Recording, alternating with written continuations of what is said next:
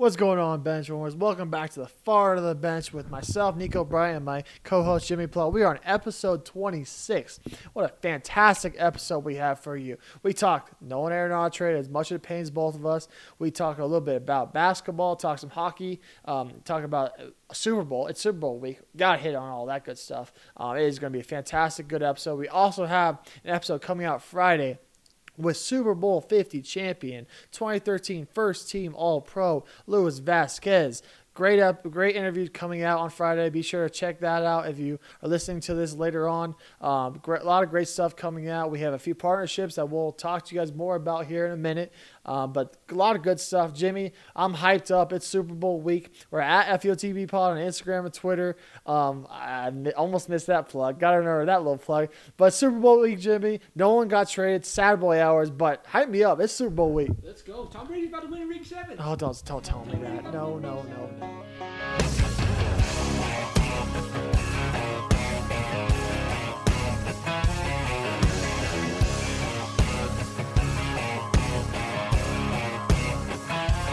I've had a large amount pass, bust my line, a couple beautiful girls tell me goodbye. Trucks break down, dogs run off, politicians lie, been fired by the boss. It takes a walk. What's up, Benchwarmers? A special center of attention.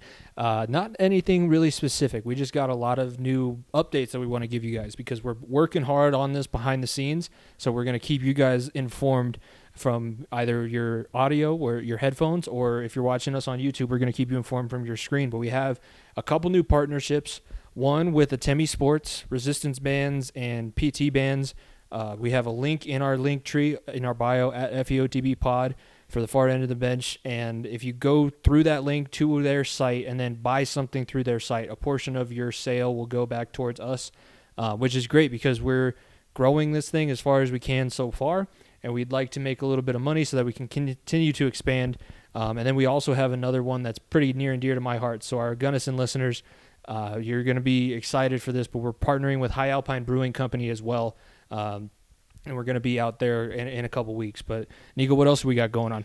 Man, on top of those great partnerships, we have a huge interview coming out Friday. Massive interview coming out Friday with the Super Bowl champ, Super Bowl 50 champ, first team All-Pro, right guard, left tackle in high school, all that good stuff. Luis Vasquez, man. I'm wearing his jersey. He's retired now. He has a great foundation in the Luis Vasquez Legacy Foundation. A lot of great stuff from that episode. A lot of great stories. Peyton Manning stories, Phillip Rivers stories. Yep.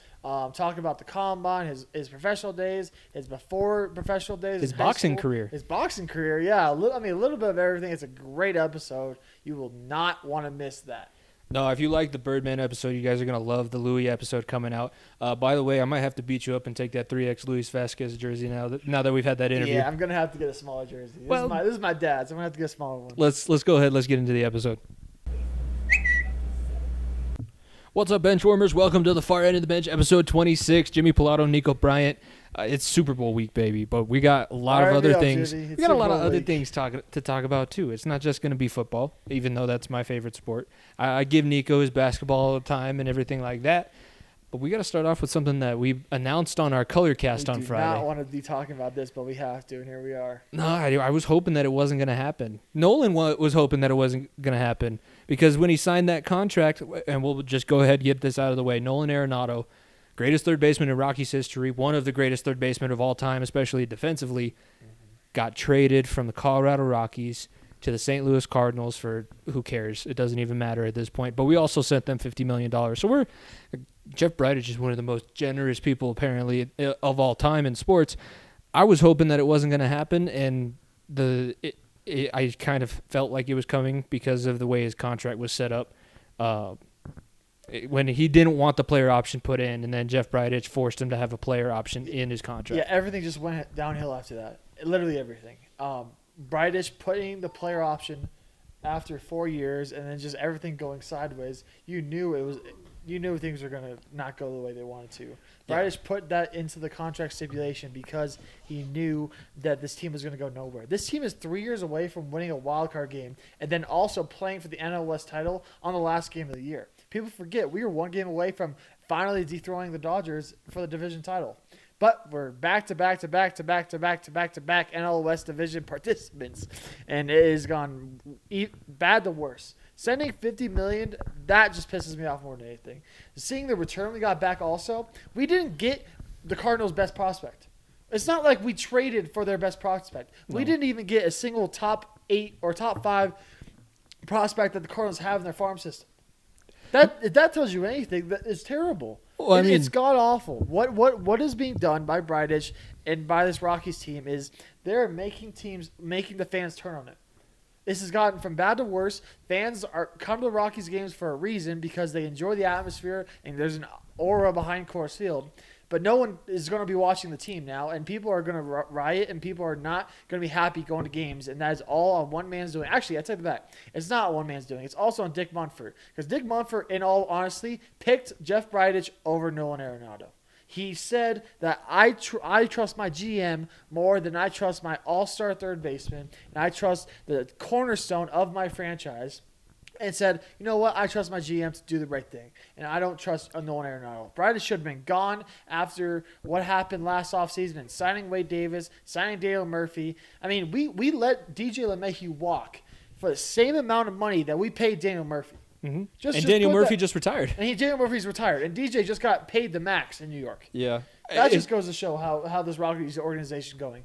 When having the best infield in baseball, and DJ LeMahieu at second, Trevor Story at short, and then Nolan at third, to now having a bunch of nobodies. Oh, I don't know who plays for the Rockies anymore at this point. I have no clue other than Trevor Story. And, hey, knock on wood. He's a free agent this year, so that may not last long. And if we re-sign him, he's going to be on the trading block too. This is as bad of a general manager situation as I've seen since Major League. And Major League was made up. Major League was a joke. It was a comedy movie where the owner tries to make the team as bad as possible so that she can up and move him to Boca Raton. Maybe Bridich wants to retire early and move to Boca or something. At this point, send the Rockies to Utah and let them be the Utah Rockies, because this is disrespectful to the state. The Rockies organization. We've been rebuilding since 2008, the year after we made the World Series. We've been rebuilding. Whether it be the Tulo deal and that heartbreaking thing, or also trading Matt Holliday to the Oakland Athletics, at least in that deal, we got a good piece back in Cargo.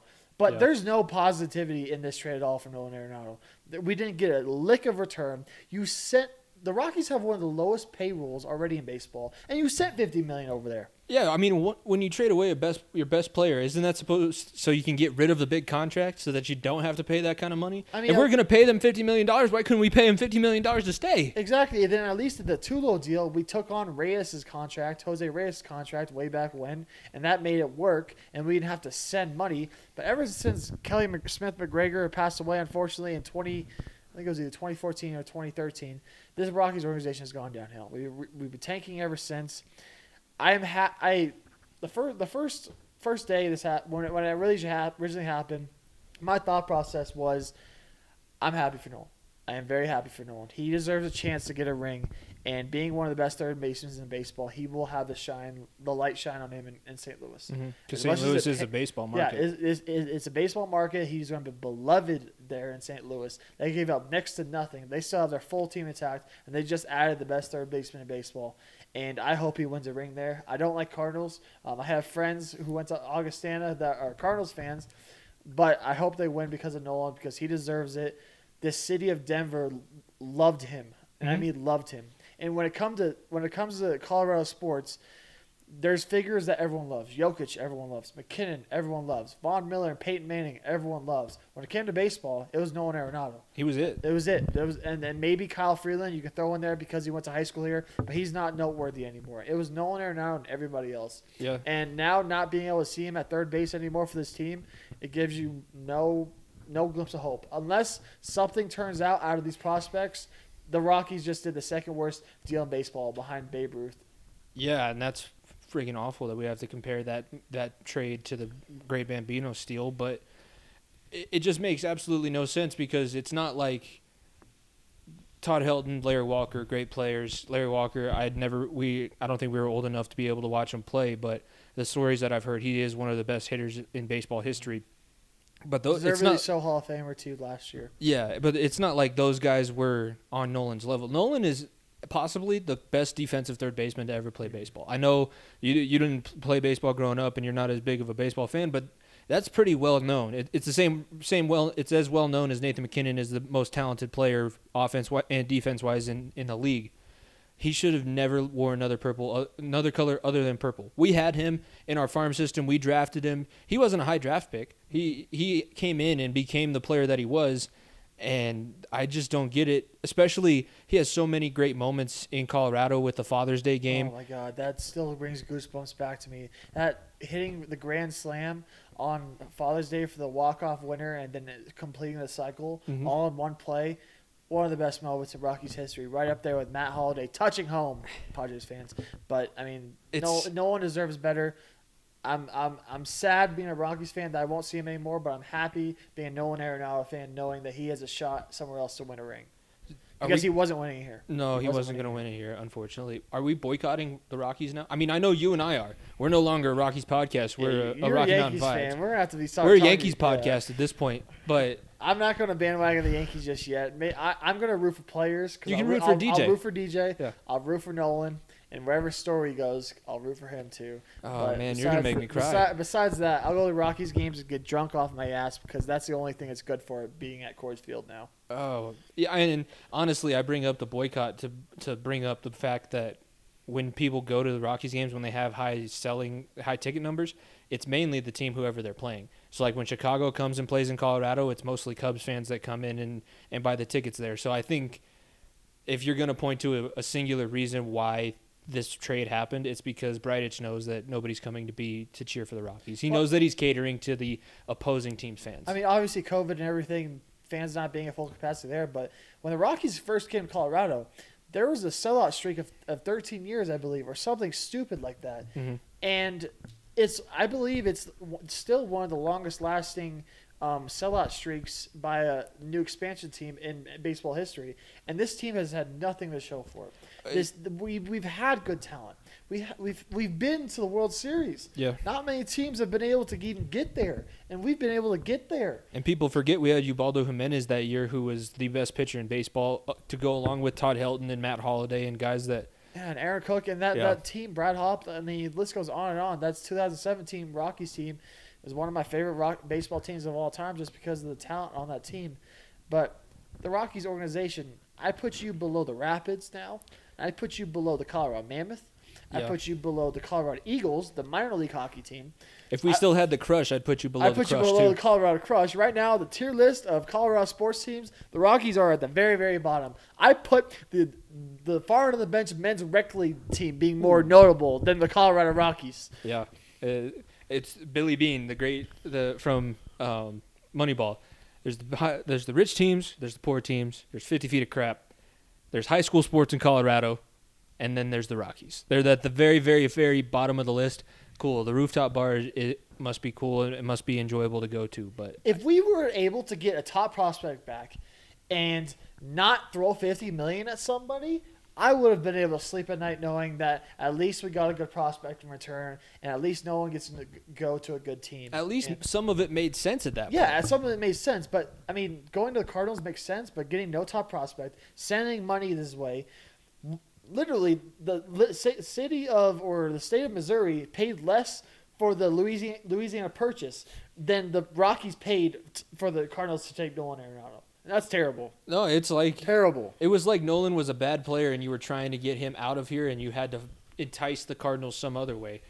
I can't imagine the number of phone calls Jeff Bridich got in deals for Nolan Arenado. If he somehow would have traded him to the Dodgers, it would have been all hell breaking loose. Yeah. But this is right there.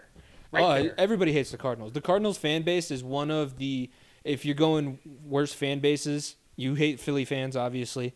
But it's like Philly fans because they threw snowballs at Santa and tipped over Santa's sleigh. And then it's like Cardinals baseball fans because they're still they're good. Like they've won their World Series and they're competitive every year. But they're just not. They stick in everybody's side. And it's going to be – I physically retched when I saw the first Photoshop of Nolan Arenado in that god-awful bright blue. Okay, those aren't bad jerseys. They are.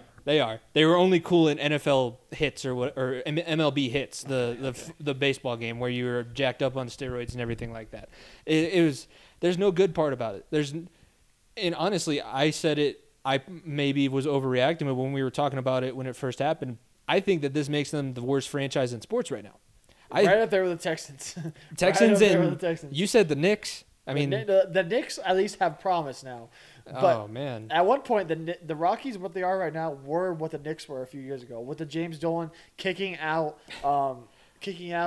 fans. Charles Oakley, Yeah. and then Spike Lee say, or having your owner say Spike Lee is a fair weather fan. At least Bryce hasn't done that, but we're almost there. Oh, I we mean, are almost there. Bridich came out and said, because people would question his decisions, obviously, because he makes no good decisions, and the sports station in Colorado calls him Dr. Bridich because his response to people criticizing his GM moves, well, I don't go into a brain surgeon's office and criticize him on how he does his job. He went to Harvard. I know what I'm doing. So, no, but you think your general manager job is as difficult as somebody lining up or getting ready for brain surgery? No, it doesn't take a brain surgeon. No, you don't trade fucking Nolan Arenado and then pay $50 million to cover his contract. It's ridiculous. The contract that you forced him into. He didn't want that contract. He didn't want a player option.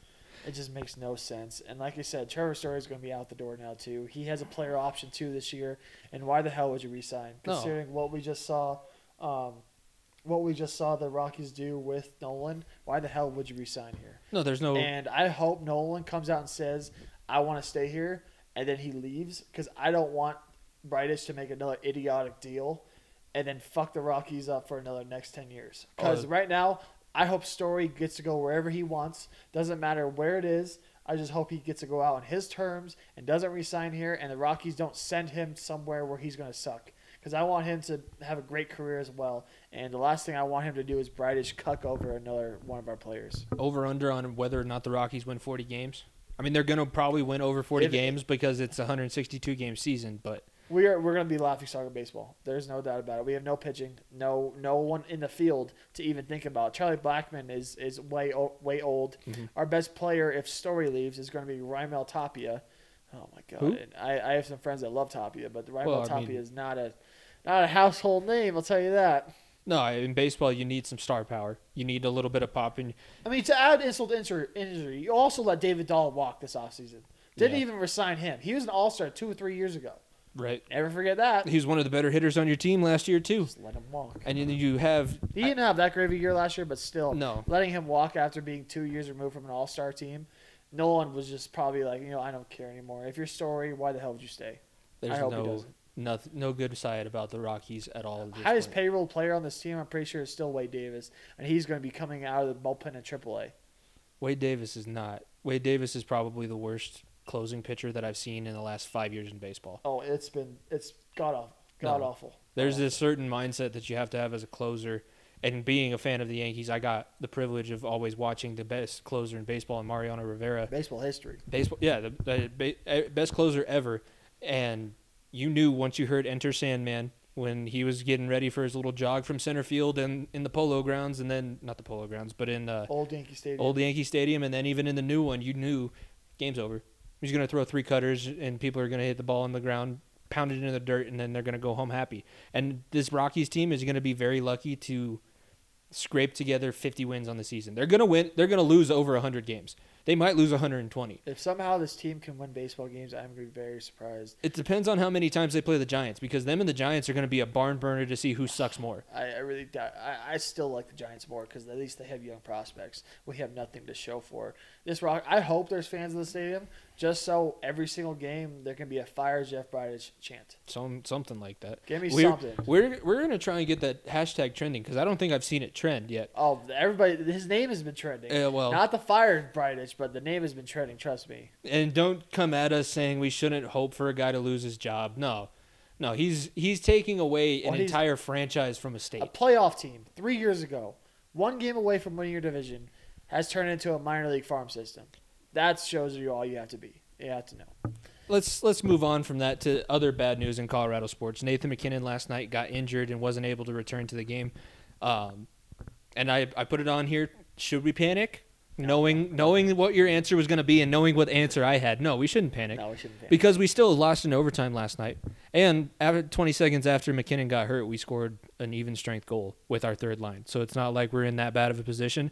And there's enough of the season left that we can let MacKinnon rest, get as healthy as he wants to be, and then have fresh legs come playoff time, and we're going to be just fine. Yeah, Sakic is the second best GM in the state. I'll say second because I still think Tim Connolly, what he did in the draft, I think still tops Sakic a little bit. But Sakic is, 1 and 2. Sakic brought in Byram too this year. It's 1A, 1B. It's 1A, 1B. Well, it's not like one. It's not like there's a drop off. But you're not putting John Elway on that list? Or George Patton. George Patton could be good. He could be. Yeah, it could be. But Joe Sakic knew exactly what this team needed, and that was depth. And getting this offseason, getting Saad, and having already a great third and fourth line. P.A. Bellemare has also been hurt. We're loaded of injuries, but we're just feeding new talent in. Because Alex Newhook, we could see soon. He's on the Eagles, Colorado Eagles. We've seen Byram get some stints. Donskoy's played well when he's been on the ice Exactly. this year. We didn't see him in the bubble at all last year. Right. So this team is built to last. Sakic is not an idiot. He knows what he's doing, and even though McKinnon's hurt, you're gonna be hurting that position. But now you can move Kadri to the first line because Kadri will now. Obviously, it won't be as good as McKinnon, but it's still going to be very good. And having Kadri with with Ranson and Landeskog is going to be deadly still. And Burakovsky. And then the second line, you can throw Jost into that third line. It's just a revolving door. Everything will be fine with the Avs. Our depth is there. The one reason why I'm not panicking is because our goaltending has been up to par.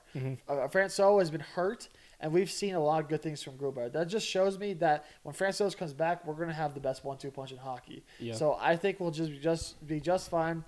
Like I said, early on in the season, we're still winning games. We're still killing teams and scoring touchdowns. Yeah. We're not going to score as many touchdowns this year, but we'll kick a few field goals. We'll score 4 goals a game instead of 7 without McKinnon. When this team is playing on all cylinders, no one can beat them.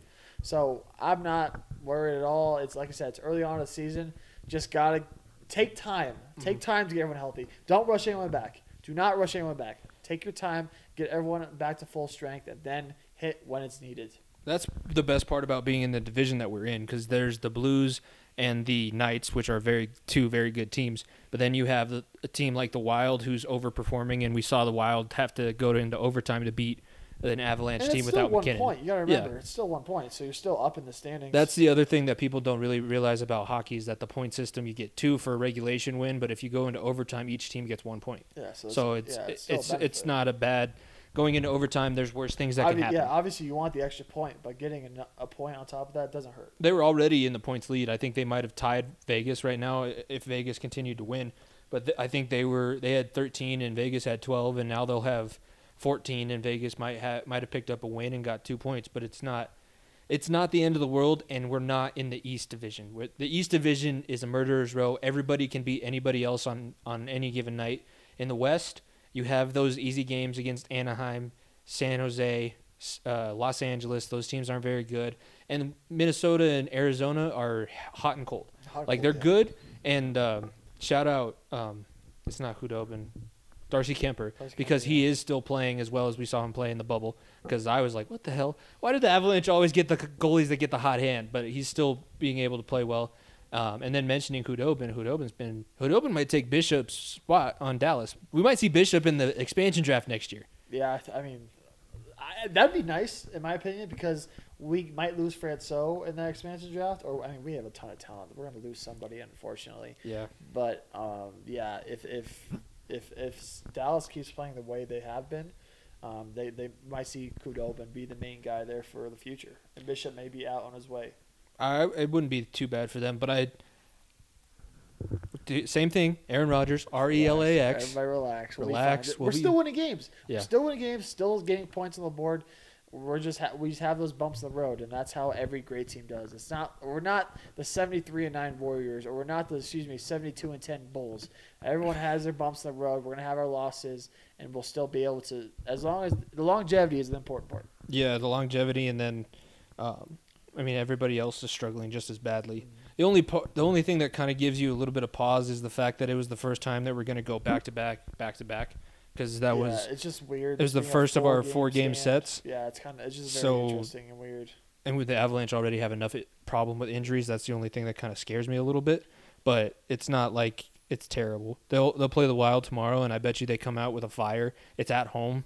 Finally, because they played 2 games in Minnesota, they're going to come back to Ball Arena and absolutely wipe the ice with them. Well, yeah, that's what we saw for the Nuggets is when we cast it. We'll transition down a little bit, but they were on a road trip and now coming back to home ice. Hopefully they can pick it up because the Nuggets did that once they came home. They dominated But yeah, coming back to your own home, sleep in your own bed, go through your own ice, like ski on your own rink. Especially this year, because when you're on the road, you can't do anything. You're in the hotel room, and then you go to the training room in the facility, and then you go onto the ice. You don't get to do anything else. Being at home, there's nothing like it, especially this year.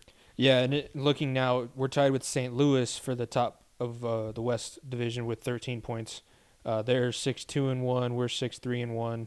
And then it's Minnesota and Vegas. Vegas isn't even top 4 right now. Vegas would miss the playoffs. First 10. Yeah, it's first 10 games of the season, but we're in such a good place. There's no need. Yes, I saw a lot of people explode on Twitter, and I resemble that fact because I did that a little bit when we were live tweeting the playoffs. But it's not near as bad as what it could have been. Yeah, things can be worse. You could be a Rockies fan, and we still have remember that. We still have Landy, and EJ's back, and Miko is scoring at a crazy rate. Like, this team is going to be just fine. Yeah.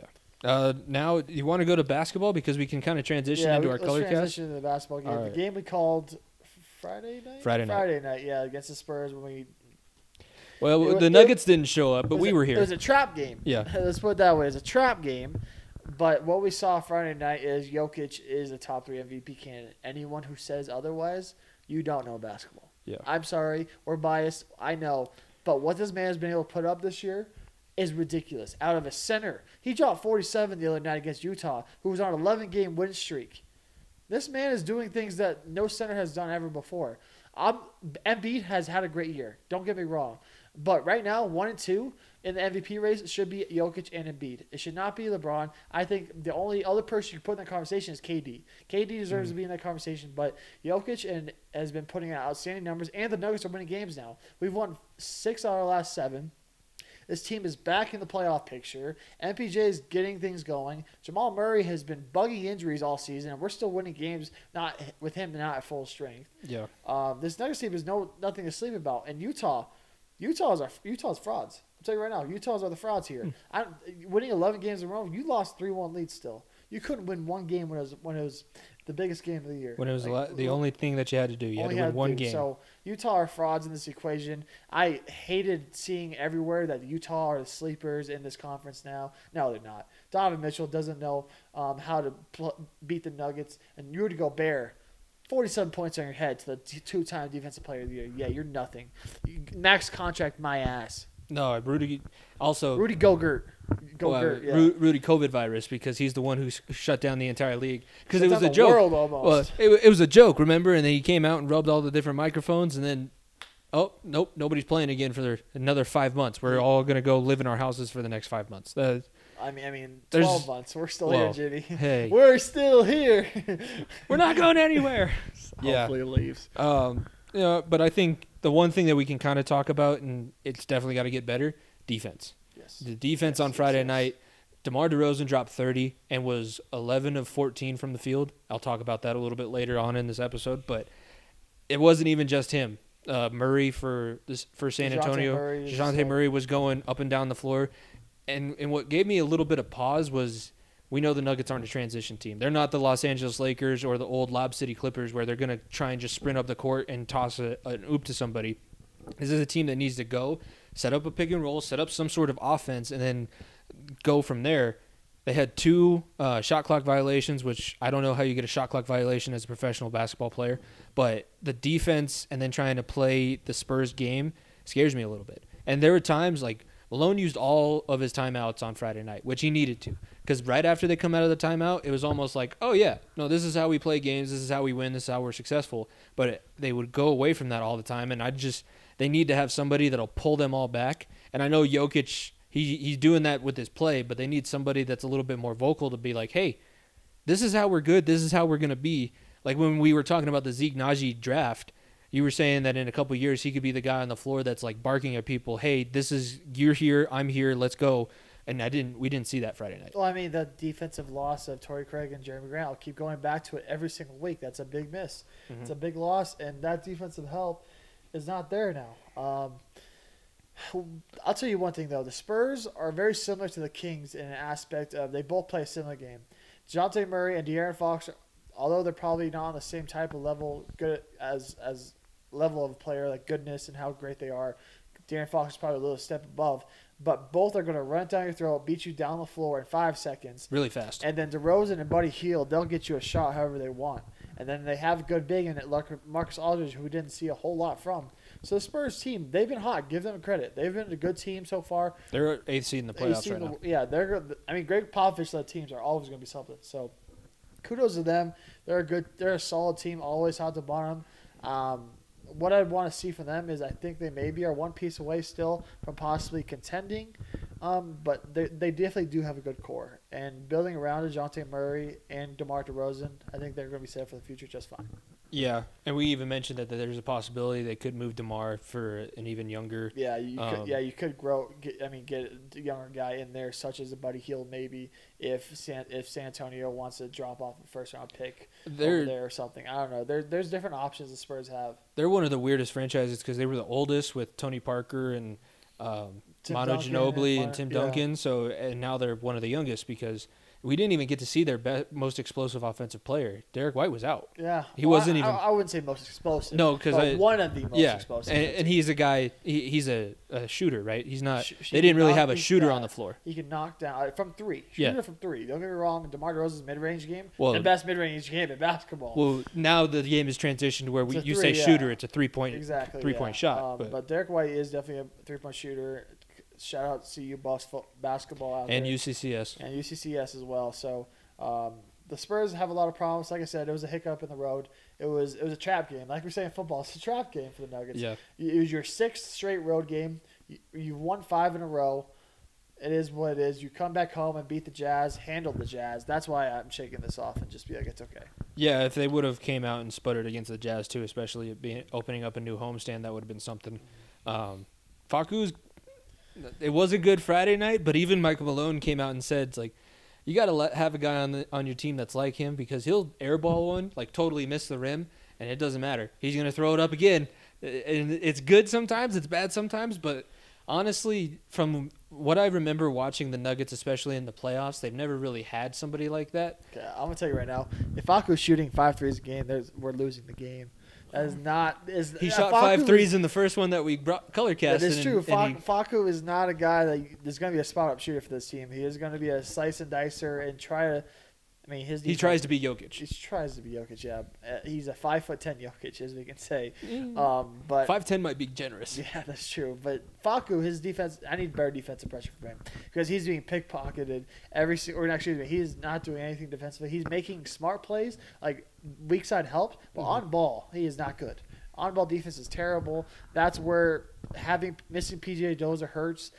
Gary Harris is hurt now. Nuggets got their game postponed tonight, the night we're recording this, but missing Gary Harris is going to hurt. I want to see more RJ Hampton. I think we have a good prospect in RJ Hampton, and he's a taxi cab guy. And now in this league, especially this year, where you don't know who's going to be missing games or whatever, it's important to get those young guys reps. And RJ Hampton, I think, can do that. So I would love to see more from him. And I think Mike Malone is going to start moving towards that a little bit more in the second half of the season, especially. Well, I mean, with his upside, he's got at one point, he was a top 5 pick in the NBA draft. And then people kind of fell off because he was in Australia and didn't go to college. So it's a little bit different there. But if you got a guy with that kind of upside and you have the ability now with all the injuries that you're dealing with, get him on the floor. Mm-hmm. And Michael Malone knows that. That's what Popovich did with his teams too. And that's the other good thing about the Nuggets is, yes, they have Tim Connolly, who's a great GM, but Michael Malone coming from one of the best coaching trees in the NBA, there's not a whole bunch that you can look back and say, because like with the Avalanche, you could look back, and I know a lot of people, I'm one of them, maybe one of the most vocal. I don't like Bednar. I have a lot of friends who also don't like the way he coaches. It's worked because he's so talented, but I trust Michael Malone with whatever he's going to do. Yeah, that's the one thing that I can say about the Nuggets. Yeah, Popovich coaching tree is something. It's like the Belichick coaching tree. Or the Andy Reid coaching tree. Andy Reid coaching tree. You know what you're going to get. And Malone knows that this is not a sprint. It's a jog and then a sprint at the end. Yeah. This isn't get hot right away and then cool off. This is get through games, get through the season, through your home stands, through the away road trips, and then be prepared for the ending. Mm-hmm. No, there's a lot of good things for the Nuggets moving forward, and like we said, they have a lot of prospects that we haven't seen that we're probably going to start seeing get more minutes. Including Bol Bol. Including Bol Bol. Possibly Bol Bol. And hopefully MPJ gets more because he only got 20 minutes on Friday night. He's still trying to get back to full strength, I think. Obviously, he's still putting up massive points when he gets minutes. But when we see MPJ at full strength, you'll know it. He's not there right now, and he is going to be an absolute stud. I think it's just weird, though, is because when I watch the reserves get in at the end of games, I'm excited to watch them. And I've never been able to say that before. I think the last time I could say that is when, I don't think you know this guy's name, but Ronaldo Balkman. You remember that name? Came over from the Knicks in the Melo trade. When we were winning games, Balkman would always come in at the end of games, and everyone would tell him to shoot the ball because everyone loved him. He's a fan favorite. But now with these reserves that don't come in the main rotation, and Vlatko Čančar, who's a fan favorite, and Bol, and Zeke Naji, and R.J. Hampton, and Facu, like, you want everyone to do well because they're all fun and up-and-coming guys who could be getting good minutes here in the future. Yeah, I'm sure we're going to see plenty of those guys on car commercials in Colorado moving forward. The only reason that we don't see Jokic in all of those is because he doesn't speak the best English. Yeah, he's still working on what these dominate mean? What these dominate mean? He's dropped 47 points on the 2-time defensive player of the year. He's French, right? Yes. No, he didn't put up a fight. He's no Serbian. He's not the Serbian prince. No, he's no Luka. He's no Luka. Let's transition now because you're wearing all Broncos gear. All Broncos gear. It's Super Bowl week. It is Super Bowl week. I got to reminisce on the good stuff. So this is a Super Bowl 50 jersey of a player who played in the Super Bowl. And I'm wearing the old D. So, like, I got to reminisce the old times. The old D, pause. The old D. But I got to recognize the older days and not the newer ones. So that's why I'm rocking older gear. No, and I don't know if they could see it. They can. They can't see it on. You have a Romo jersey. Wall jerseys, a Romanowski jersey, yeah. But let's talk before we get into the Super Bowl because we'll have plenty on that. We're going to go through all of the prop bets and break down the game fully. There was a big trade, and it kind of kicked off. It's not official yet because free agency hasn't opened up. But the Rams and Lions basically swapped starting quarterbacks, but also it was Jared Goff. The Lions sent the Rams Stafford and the Rams sent the picks, didn't they? Yeah, they sent. Did the Rams send the picks or did the Lions? The Rams sent the picks to Detroit. They sent 2 firsts and I believe 2/3 as well for Stafford. And Jared Goff. And right now, obviously, the Rams are set up for right now to win games because they're a playoff contender and they think Stafford could really excel. They don't draft again in the first round until 2027. Yeah, I mean, this trade's either going to be hit and miss. If they win a Super Bowl, it all works out. But if you don't win anything, then that's a problem. Stafford could exceed in that system. But if you're a Lions fans, you get a young quarterback in Jared Goff. If you don't get anything good out of him, next year you can draft a quarterback. Yeah. And then you can be back in the same cycle. Because you're either tanking and you get a good quarterback, or Jared Goff is still as good as he is, and you have great draft picks. So Lions here are in a win-win situation. And also Stafford wanting to go to California, because I heard that was a stipulation in it. The Lions wanted to try to keep their good character because they knew Matt Stafford was the best quarterback in Lions history, and that is a fair statement. Yeah, it is. I mean, that's not a lot to say. Yeah. But Matt Stafford, they sent him to L.A. where his high school teammate Clayton Kershaw's there. Watching Dodgers games are going to be unbearable this year. So never forget that. But if you're a Lions fan, you got to be happy with how this went down. Yeah. Losing your star quarterback and the return you got to be happy. No, and Jared Goff, don't forget, he did make it to the Super Bowl a few years ago, didn't play very well in it. And you can talk about whether or not he's a game manager. So they're going to need him plus the capital that they got. And that's the interesting thing. I don't know why the Rams would have paid. It's not similar to the Arenado trade, but why would you pay him that big contract and then move him in 2 years? I know you trust Sean McVay, and I know Sean McVay basically is the same way Mike Shanahan was when he was in Denver, where he's not the coach Shanahan was the coach and GM, but McVay basically gets to tell the executives what he wants, and that's what they're going to go get him. It's just interesting to me because I don't think Stafford is worth 2 firsts and 2/3. And your starting quarterback. And your starting quarterback. I think he might be. You could argue that it's a first, a couple seconds, or a couple thirds, maybe. I don't know. I think, especially with his age, it's hard. Like Deshaun Watson's worth as many first-round picks as you want. But if you're going to get that kind of capital for Matt Stafford. I mean, Stafford. What is it going to take to get Deshaun Watson? Yes, Stafford is 31. Yeah. So give him a little. I mean, if he plays the Tom Brady's, he has another 10 years.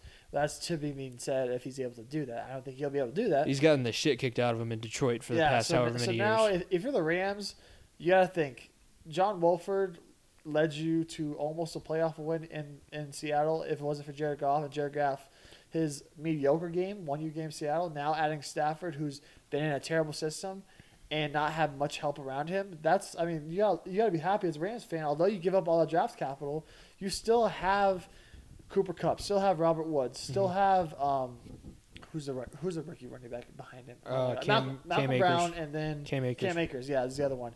So he has talent around him better than he's ever had in Detroit. Yeah. I mean, he had Megatron aside, yeah, because Megatron was only there for so long.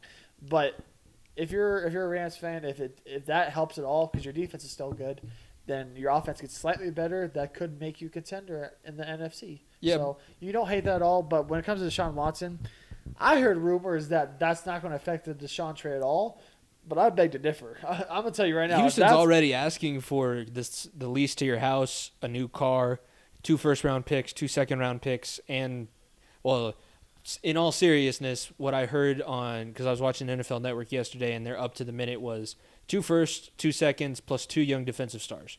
So in the Broncos case, that would be 2 first-round picks, 2 second-round picks, plus Bradley Chubb, and Simmons, probably Justin Simmons. There's no shot the Broncos do that. I'll tell you right now. If I'm telling you, the Texans just need draft capital. They need draft capital. Not having a first round pick hurts, and they could make things a lot better with it all. Like you at this point, you gotta get a quarterback back. Mm-hmm. You're pushing daisies. Maybe you get a quarterback and then a young defensive player, but you're not getting 2 defensive players from a team and 4 first round picks, because Deshaun Watson will just hold out.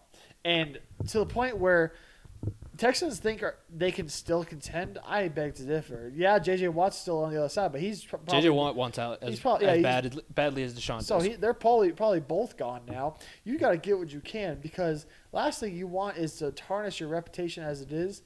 Don't do what Bradish did, but at least make a smart deal that helps you out, because getting 2 young defenders... There's very little teams that you're going to be able to get that from. Very little. Well, I mean, you can't even – the team that makes the most sense for the trade right now is the New York Jets, because they can get the second round.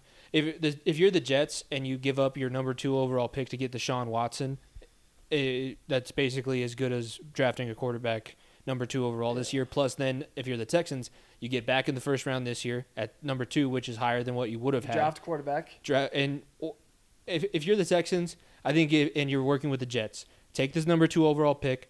Take maybe if they have, because I know they have a good young linebacker, maybe take him, because the Jets will still have C.J. Mosley come back off of his injury, and they have some other good defensive players. But take Darnold too, because you can use Darnold as your bridge quarterback, which sucks. I mean, poor Sam Darnold, because same case as Josh Rosen. Yeah, well, Josh Rosen, Sam Darnold's so much more likable than Josh Rosen, and Sam Darnold didn't put himself in the situation that Josh Rosen did. It sucks because you go from one dumpster fire, you trade one for the other, but it makes the most sense as a franchise, because he's a decent enough bridge quarterback, and then you get the capital that you need to get your next guy, and still be way more competitive than you were this year. That's true. The one thing the Jets have against them, though, is with that defensive person they want back is they want Quinnen Williams. Yeah. And for the Jets, Robert Saleh, I heard, wants to coach Quinnen Williams more than anything. I want to see Robert Saleh coach Quinnen Williams. So I think that could be a match made in heaven. Mm-hmm. But if you can get Deshaun Watson, if you can get him without giving up Quinnen Williams, I think you're set up better. Yeah. But you don't want to give up too much. And what the Texans are asking is just horrendous. No, and it adds a little bit of a wrinkle with the fact that they let Jamal Adams go. If they still had him around, you can maybe make the case that you can give up a C.J. Mosley, or I can't. I'm sorry, Dom. I don't know the Jets players. We don't know. I don't know who they have to trade. But I think Sam Darnold is the interesting X factor that the Jets can offer that not a lot of other teams can offer the Texans. To where we've seen him, he's talented. Like that run against the Broncos, he's showing spurts, good spurts. And the only reason why he's not as successful as he probably should be is because when you're drafted into a situation where Greg Williams is the defensive coordinator of your team, you're not learning how to play quarterback of the NFL. You're learning how to pick up 9-man blitzes. You're learning how to get up off the ground because they brought 11 guys on the field faster than you could make a decision to throw to somebody. I think that if he gets in some sort of system, and I don't even know who the Texans coach, his press conference might have overtaken actually that was Philly. But I don't even know who the Texans coach the has. Texans coach didn't really have a whole lot to say either. No, but I don't even know his background. I don't even know what he's going to bring to the franchise. Yeah, if you're the Jets, I mean, if you can get Deshaun Watson to take over your team, you do it 100%. And he wants to be there. He wants to be under Robert Saleh. And the Texans, if you can get a quarterback back like Sam Darnold and see what you have from him, because Deshaun Watson excelled in that terrible offense. He played well. He put up the most yards. 4,800 yards. 4,800 yards, was still killing with a terrible offense around him. Yeah. Maybe see what you got from Sam Darnold, and then with the number 2 pick, you can draft, and you're going to hate this, maybe a Penei Sewell to help your left tackle to ensure the offensive line. You could work around that. You could build around that, and then if you suck next year, you'll have the number 1 pick, and you'll be just fine. They already got a first-round tackle at Mekhi Becton. Let's not forget about that. I'm talking about the Texans. Oh, the Texans. The Texans. Yeah. No. If they get the number 2 pick, Please, no. and they include that, and they take Sam Darnold on there, because I don't think they take a quarterback if they got Sam Darnold in return. Yeah. I think they go elsewhere. They probably go quarterback later on in the draft. Yeah, I think the next best option would be Penei Sewell. As much as you hate to say that, because I don't think they take a corner at number 2. That'd be way too high, unless they trade back on top of that and try to get more picks, because maybe that's not a terrible idea. But they could use the second pick and probably pick up 9th. Probably not 9th. Probably not 9th. Relax on the 9th Not pick. 9th. I don't know. Maybe pick up the 4th, which would be the Bengals, and then a 15th or something like that with another team. 5th? They are 5th. Yeah, they are 5th. Pick up the 5th, and then the 15th, because I want if the Bengals don't draft Penei Sewell, I already downed a bottle of Fireball when they missed out on Frank Ragnow. If they don't get Penei Sewell, I don't know what I'm going to do. Would you be willing? So let's play hypothetical. Would you be willing to give up the 5th pick and one more first and then another second-round pick to get number 2 for Penei Sewell? Because I don't know about that. I would maybe see if he falls to me and then pick someone else. Yeah. It would be different if he had played this past season. With him opting out, I think teams aren't going to be as keen to draft him. Obviously, he's still a top 5 prospect, but not having that game film from this past year and having that whole 365 days without live action, I think is going to give some teams some pause. Yeah. But I think that the Bengals normally draft the guy that everybody thinks they're going to because they don't have a scouting department, so they just go with whatever. Oh, who did Mel Kiper say we're going to mock draft? Sure, that's who we're going to go with. That's what they do. You got to play fantasy franchise last week with we were talking about the Deshaun Watson trade for the Broncos. I think for the Bengals, they're good at drafting in the second round. So if they give up their first round pick or they swap first round picks, that's fine because most of their stars are in the second round. Jesse Bates, Tyler Boyd, Joe Mixon, and Sam Hubbard was also in the second round. So that's fine. I don't care about that. I just really, whatever they do, they need to make sure that they have some sort of insurance policy for Joe Burrow because we saw that he is going to move that franchise forward. He is going to be the guy that can take them from right now they were the worst team in the AFC North, which pains me to say because the Browns, I always used to be able to rely. The division is good now, though, so it's not like there's a slight. I always used to rely on the Browns to be the lowest team. I was going to finish third or better every single year, but no, you're not there yet. Some sort of insurance policy for Burrow, and I think that doesn't. If Penei Sewell's not there, you know who I want him to draft? Jamar Chase, because reunite him with Burrow, or another one of the top receivers that's probably going to be there. Because I saw Jalen Waddle's around that 5th pick range right now. He might be late, like top 10, I think. But still, either way, if you miss out on your franchise left tackle that you let go because they let Andrew Whitworth walk, which is still, I mean, if I was gonna hate Mike Brown for any other reason, I wouldn't have. That's the biggest reason that I hate him. But like I said, insurance for Joe Burrow, which that is either an offensive lineman that can protect him, or a receiver that he can throw to other than Tyler Boyd, because I don't know. I would give up A.J. Green, and I would give up maybe Geno Atkins, because Geno's kind of towards the end of his career. That hurts me to say because I want him to retire a Bengal, but there are enough pieces and there's enough intrigue about getting Penei Sewell. There is not too many players that I wouldn't be willing to give up. So you'd be willing to give up Geno Atkins, the 5th pick, and maybe a 2nd round pick or a 3rd pick for the 2nd pick to get Sewell? I wouldn't give up a 2nd. I would put up a 3rd. Okay. Because, like I said, for as bad as they are scouting wise, their 2nd round picks have kind of been able to work out. So I would go Atkins, the 5th pick, and a 3rd to be able to make sure that I get Penei Sewell. I don't know about jumping to number 2 pick with that, because I think the Texans, they're gonna be hungry for draft picks. Oh, they're gonna bend over whoever comes to the table with them. Yeah, so it's not like you're gonna be able to give up nothing. I don't know if Geno Atkins, they're gonna want him returned. It's the Wolf of Wall Street right now in Houston, where they can just where he's on the phone and oh no, this is a great stock. It's gonna be great in 10 years, and then he's doing all the shit behind the scenes with the phone call. I don't know. I don't think the Bengals are in contention to be able to trade up anyways, because, you know, the pieces that I threw out there aren't that intriguing to anybody outside of Bengals unless you throw in, I mean, you're not going to do this, but if you throw in Jesse Bates, then maybe, no. But that's never going to happen. Hell, that's like you trading Justin Simmons. Well, I mean, he's a free agent, so we'll see what happens with all that. But yeah, either way, I think both of our teams should sit still. I don't think giving up that many assets if you're you to get up Sewell. I think you can get other options. And Jamar Chase, wide receiver core of Jamar Chase, Tyler Boyd, and T. Higgins. That's pretty good. No, and I've seen some mock drafts where they have Zach Wilson jumping all the way up to 4 to Atlanta, which I can see Atlanta making that dumbass decision. Move on from Matt Ryan that quickly, yeah. I think they're going to move on from Matt Ryan, but I don't think that they should move on from Matt Ryan to Zach Wilson.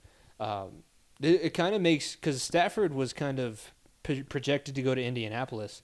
I think Indianapolis now is even more of a player for this Deshaun Watson sweepstakes. He might not want to go there. They're not going to trade him in division. I'll tell you right now, because the Texans don't want to play him twice. I forgot about that they were in the same division, because Indianapolis is nowhere close. Yeah, that's the one thing that they have against him. I think they're in play for Matt Ryan. Yeah. I think that's more of a possibility if the Falcons take a quarterback, but they're not going to trade him in division. Considering what their asking price is for, no shot they trade him in division. No, I forgot about that. That was the one thing. Just brain fart. Been hitting the head a lot. Thanks, Nico. But yeah, all this means is that the free agency period that we thought was going to be interesting anyways is going to be twice as interesting, because this was free agency and the draft. Yeah, all of it together. This was huge, and nobody even it's not even open yet.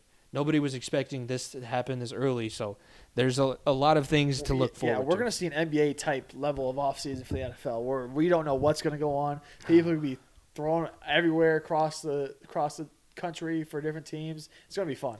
And New Orleans has to find a quarterback too, because Jameis Winston's a free agent, and I know that Sean Payton likes to say Taysom Hill's going to succeed Drew Brees, but really, do we think that that's a good option? Or the Bears with Mitch Trubisky. Jeez, I forgot the Bears. You could go on and on about different. There's Stafford off the board cucks a lot of people. A lot of people were already trying to get Stafford, and now with him off the board, we're going to start seeing some XFL quarterbacks fly around. It's going to be a carousel. We might see a Jordan Ta'amu and Taylor Heineke. I think he's staying in Washington, but there's a lot Washington, another quarterback spot. If they get a solid quarterback, they could be something. Yeah, poor Washington. They thought they had something in Dwayne Haskins, and he just proved everybody wrong. Then he went to your favorite team, the Pittsburgh Steelers.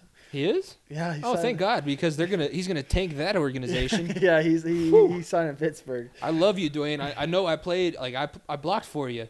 And on our interview Friday, you'll hear Lewis say that he blocked for Graham Harrell in college, and he didn't like him. So I could not like the guy that I blocked for, but I'll still protect him.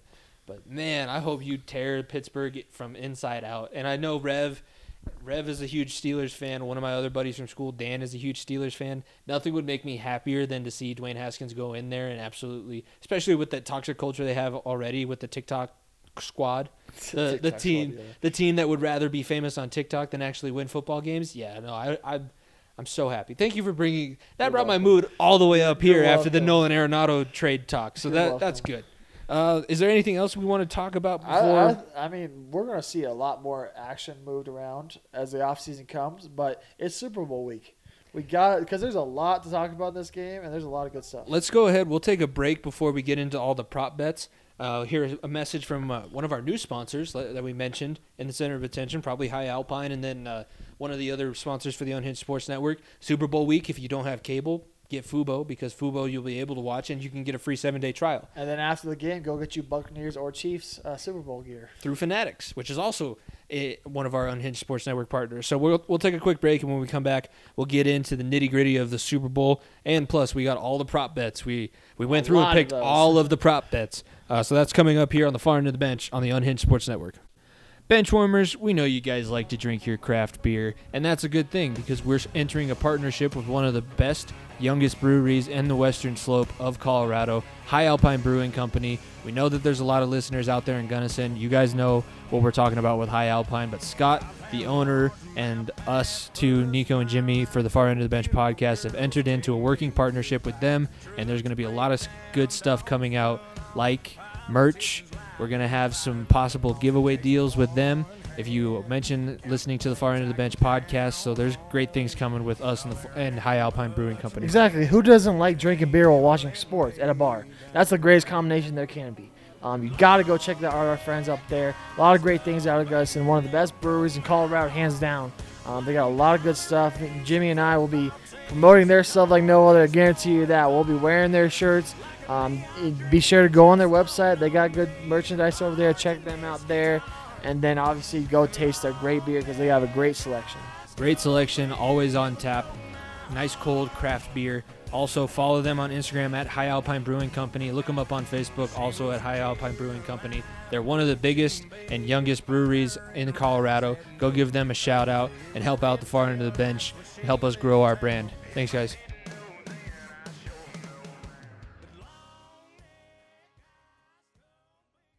What's up, benchwarmers of the Unhinged Sports Network? We got another thing to get to because, nobody likes dealing with cable companies in 2020.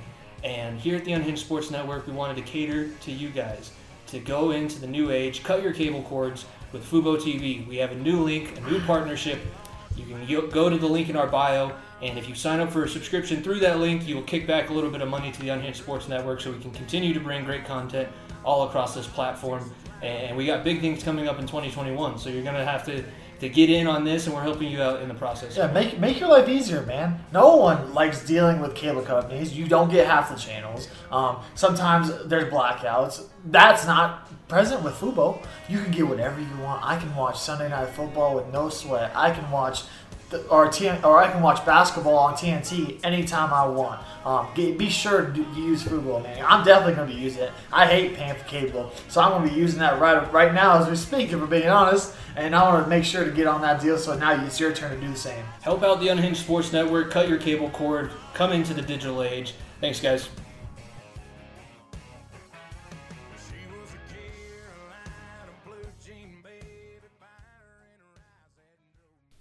All right, benchwarmers, thanks for sitting through those ads. I know we're getting more of them, so you're going to start hearing a lot more of them, but it's a good thing. It means that you guys are helping us out enough to the point where more people want to work with us, which is all good for everybody involved. But like Nico said, it's Super Bowl week.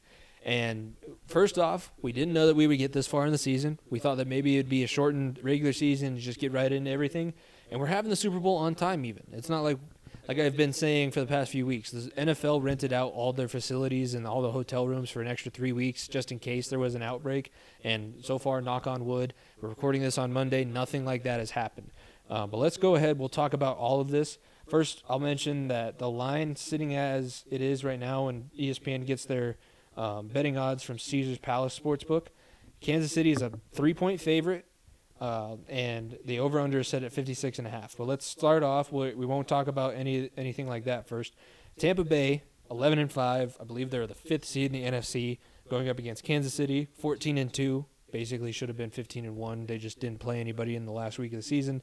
And they're looking to be the first team to repeat as Super Bowl champion since the 2003-2004 New England Patriots. I didn't know that. I thought there was another Patriots year where they went back. They went to the Super Bowl back-to-back, but they didn't win back-to-back. I was thinking that it would have been the first time that a team had repeated an appearance, but the Patriots went Atlanta, lost to Philly, and then beat L.A. That's right. I do So remember that. it's the first time they're going to be the first back-to-backs, possibly the first back-to-back Super Bowl champion since 2003, 2004, when Tom Brady beat Donovan McNabb and Andy Reid. Yep. Funny enough. But we'll start off. The first note I have down here, Tampa Bay is the first team ever to play in a Super Bowl in their home stadium. Shout out Raymond James Stadium, one of the better venues in the NFL. And even when it was with the XFL, there was a ton of people going to games there.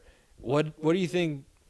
What does that bring to your mind when you're thinking about history? Yeah, I in mean, the I league? think it's a small X factor. I think it's an X factor in the fact that Tom Brady and that Buccaneers team can sleep from home. I think that's an X factor. I don't know. Maybe there might be protocols where they have to stay in the same hotel so they don't get exposed or whatever. Anything stupid happen. I think that you might do that too, just so that there's not an unfair advantage. Yeah, so maybe a slight little thing here and there, but being in your own state after having to go through the playoffs, being road game after road game after road game, to finally come back home, that's an advantage. Yeah. And especially with Tom Brady having a familiar spot where he knows where to get his rehab, knows he'll be in his own facility for preparation. That's got to be a good feeling.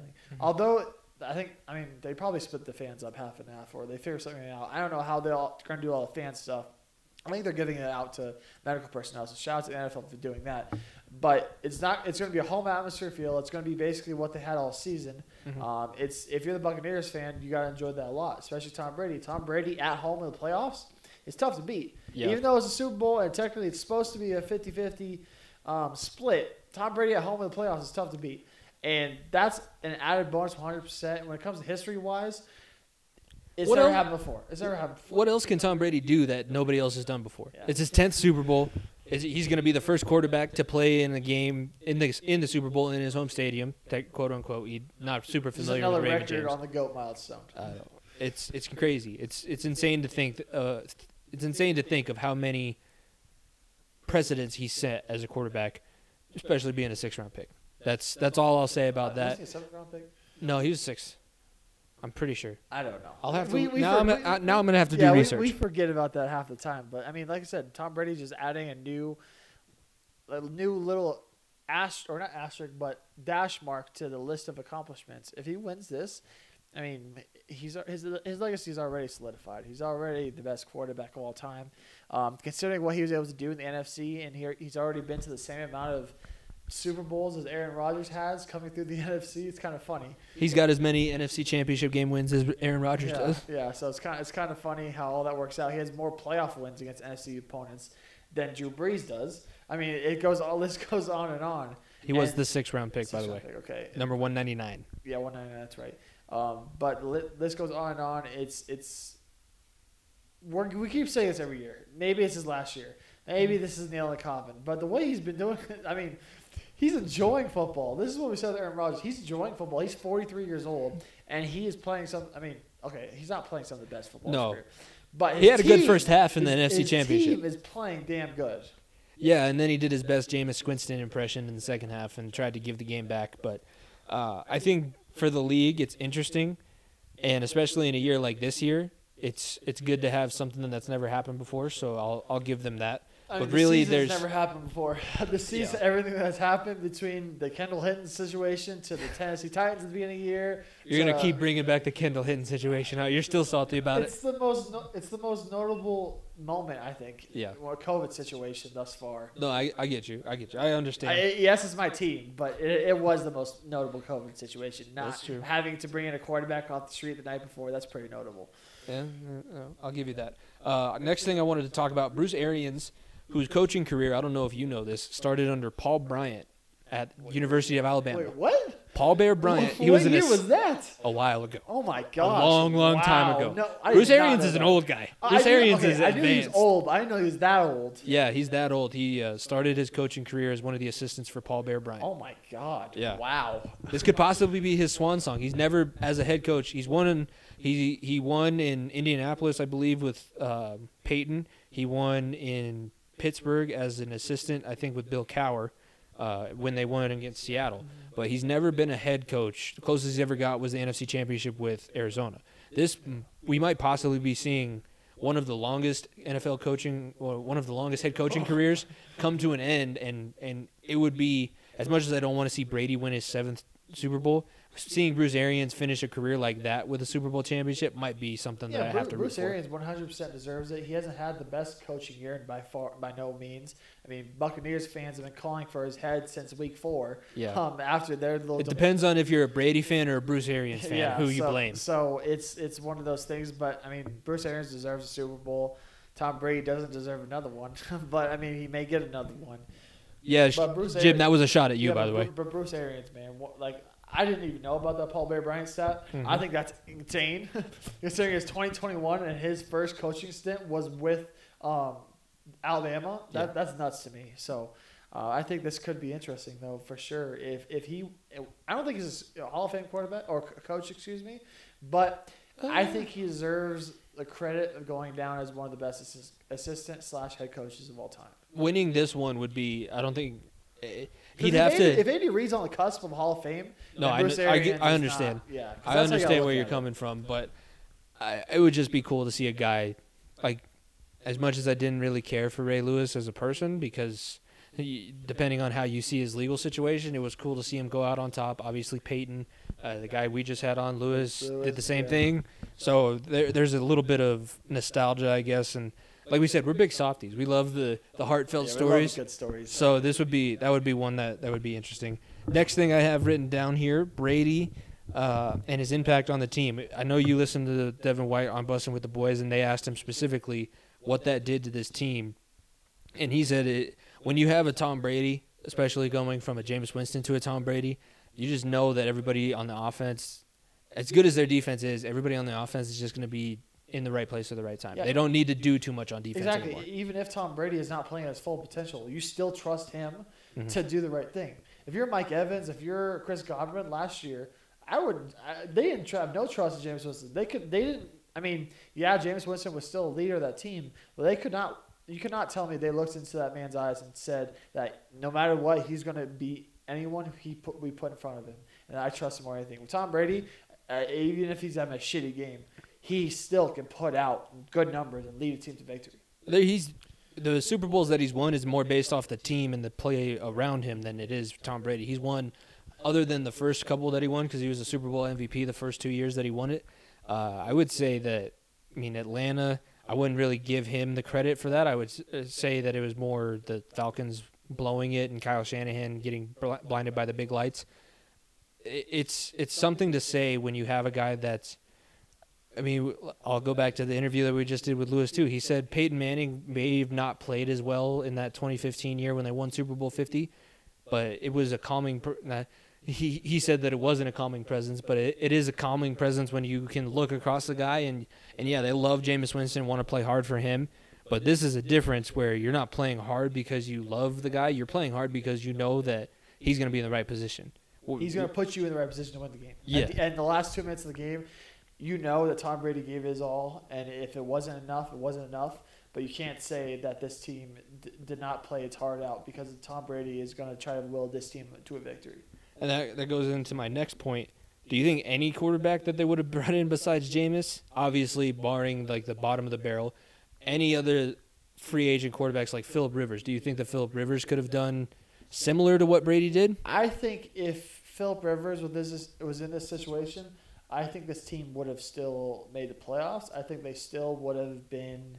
I think I could see them making the championship. NFC championship, but I don't think they would have got to the Super Bowl. Other quarterbacks that come to mind would be Matthew Stafford if he was available last offseason. Matt Ryan. I think maybe they would have because they're still young in their careers and they still are. We see what good weapons around them have done. Yeah. So Tom Brady definitely has the weapons here, and it shows. Patriots fans are going to hate this. But that system is not built on Belichick. It's built on Tom Brady. It was Tom Brady. And as much as Patriots fans are going to root for Tom Brady, they do not want to see him win a Super Bowl with the Buccaneers. Because I'll go back to Peyton Manning stuff. Colts fans, as much fun as as much of a Colt Peyton Manning was, that last Super Bowl wearing orange and white and navy blue, that is ingrained in the fans everywhere. And it's a difference when you always see Tom Brady wearing a Patriots gear in a Super Bowl, but if this is his last Super Bowl wearing Buccaneers gear, That's what people are going to remember. Because that's the most recent thing that happened. Right, and we talk about it all the time. There's Patriots fans who have grown up and never not known that their team is in the playoffs. There's going to be fans now that are going to look back and say, "Wow, Tom Brady was a Super Bowl champion for the Bucs." Like, what? No, that's not what you should remember him for. No, don't do that. But it's what's going to happen. Yeah, it's the same thing that happened with Brett Favre too. Obviously he got close with the Vikings, but if he would have won a Super Bowl elsewhere, it would have been different. But imagine Jerry Rice winning with Oakland. Yeah, things different. If you win a Super Bowl somewhere else, things change about the persona of the last organization. Bill Belichick, as great of a coach as he is, Tom Brady he had a system quarterback, and Tom Brady knew how to win. I love using that system quarterback thing because I used that with system kicker with Gostowski. But if he wins a ring in Tampa Bay and wins maybe 2 or 3, I mean he'll have 9 rings if he wins 2 or 3 with them. Please don't do that. Please don't do that. Please. But if that does happen like that, he's going to be known as a Buccaneer. And then we're going to have the conversation is he a Patriot in the Hall of Fame or is he a Buccaneer in the Hall of Fame? And Patriots fans would rather die than see Tom Brady in a Buccaneers helmet in Canton, Ohio. Yeah. And like I said with the Brett Favre thing, he didn't win in New York or Minnesota. So he's always going to remember it as a Viking or as a Packer. Peyton Manning won as a Bronco, so he's known as a Bronco and a Colt. Peyton Manning also lost as many Super Bowls in the Broncos uniform as he did in the Colts uniform. Exactly, so he's known as both. Yeah. If Tom Brady wins, like I said, 3 Super Bowls, heaven forbid that happening. But if that happens, excuse me, we can have that conversation whether or not it's going to be deservedly so. It's a system quarterback. The Patriots dynasty isn't as good as it was. It was only because of Tom Brady there. Yeah, I mean. That coupled with the fact that last year the Bucs had a quarterback who threw for 30 touchdowns and 30 interceptions. That's the only time that's ever happened, and it'll be the only time that it ever happens. I would say that it would lead to Brady's legacy if he wins, but I would also say that it's not just because of Tom Brady that they're at the position that they're in. I think Bruce Arians helps a lot as the head coach, a calming presence, and then Devin, we stopped talking about their defense after a while during the season just because they were always where they needed to be. Vita Vea, I would not want to block that man. He's a fridge with legs. Any of those front 5. No. Any of the front 5. JPP's like 6'9", JPP with fucking 3 fingers is still deadly. Shaq Barrett came from the Von Miller and DeMarcus Ware. He was probably pass rush. the second. He was the best pass rusher, not named DeMarcus Ware or Von Miller on that team. Exactly. And he learned under those two, having already a Super Bowl under his belt. Yeah. That goes into play here. He's been there. He knows what it takes to win. And obviously, he wasn't on the field all the time with DeMarcus and Von Miller, but he is. JPP wasn't either with the Giants. He takes that leadership there, and he knows what it takes, like Tom Brady does. I mean, obviously, Devin White and Devontae Davis are the leaders of the defense, but Shaq Barrett, having a guy that's been there before and that knows what it takes to possibly win a Super Bowl, that's another added bonus to the Buccaneers. Yeah, but then. Now we'll get into a little bit of the Kansas City Chiefs storylines going into this game. Everyone knows how to win a Super Bowl. Everybody knows how to win a Super Bowl pretty recently, too. And we all remember their playoff run last year where they were down by double digits in every single postseason game and still came back and won, which is ridiculous. But first one that I have written down for them, like I said, they could be the first team to win back-to-back Super Bowls since Tom Brady did it in 2003 and 2004, which is shocking because for a while there it was almost like if you win 1 Super Bowl, you're going to win 2. Like the Broncos, the Packers went to 2 in a row, and the Cowboys and 49ers kind of ruined that for everybody else because they just did it over and over and over again. Do you think that maybe plays into them not winning it this year because it is so difficult to do? I think the one thing that they have going against them is who's on the other side. I think the Chiefs have to. I'll probably eat my words next week, but the Chiefs are going to lose this game. If they're going to lose this game, it's going to be on their own doing. I think they're either going to make the wrong adjustments or they're not going to do the right things because they have a talent to run through the Buccaneers, and I mean run through them. If Travis Kelce and Tyreek Hill have receiving yards over 150, I guarantee a Chiefs win. I'm telling you right now, I guarantee a Chiefs win. Yeah. And if their running game can get going as well, that's even more deadly. That offense, like I said, this offense could be the best we've ever seen. And when it comes to the Chiefs, the downfall is going to be the defense. But they've been playing better finally. They finally got their stuff together. Holding the Bills' offense to what they were to not very many points is huge. And now you're facing an older Tom Brady but better weapons. that could give them a slight advantage. Yeah, and that's my next question. Is there a weakness deep enough on the Kansas City Chiefs? Because obviously their defense is not as good as their offense, but that's when your offense is that good, it's very difficult to have both sides of the ball that way. Is there a weakness deep enough for the Chiefs to lose this game just based off of that?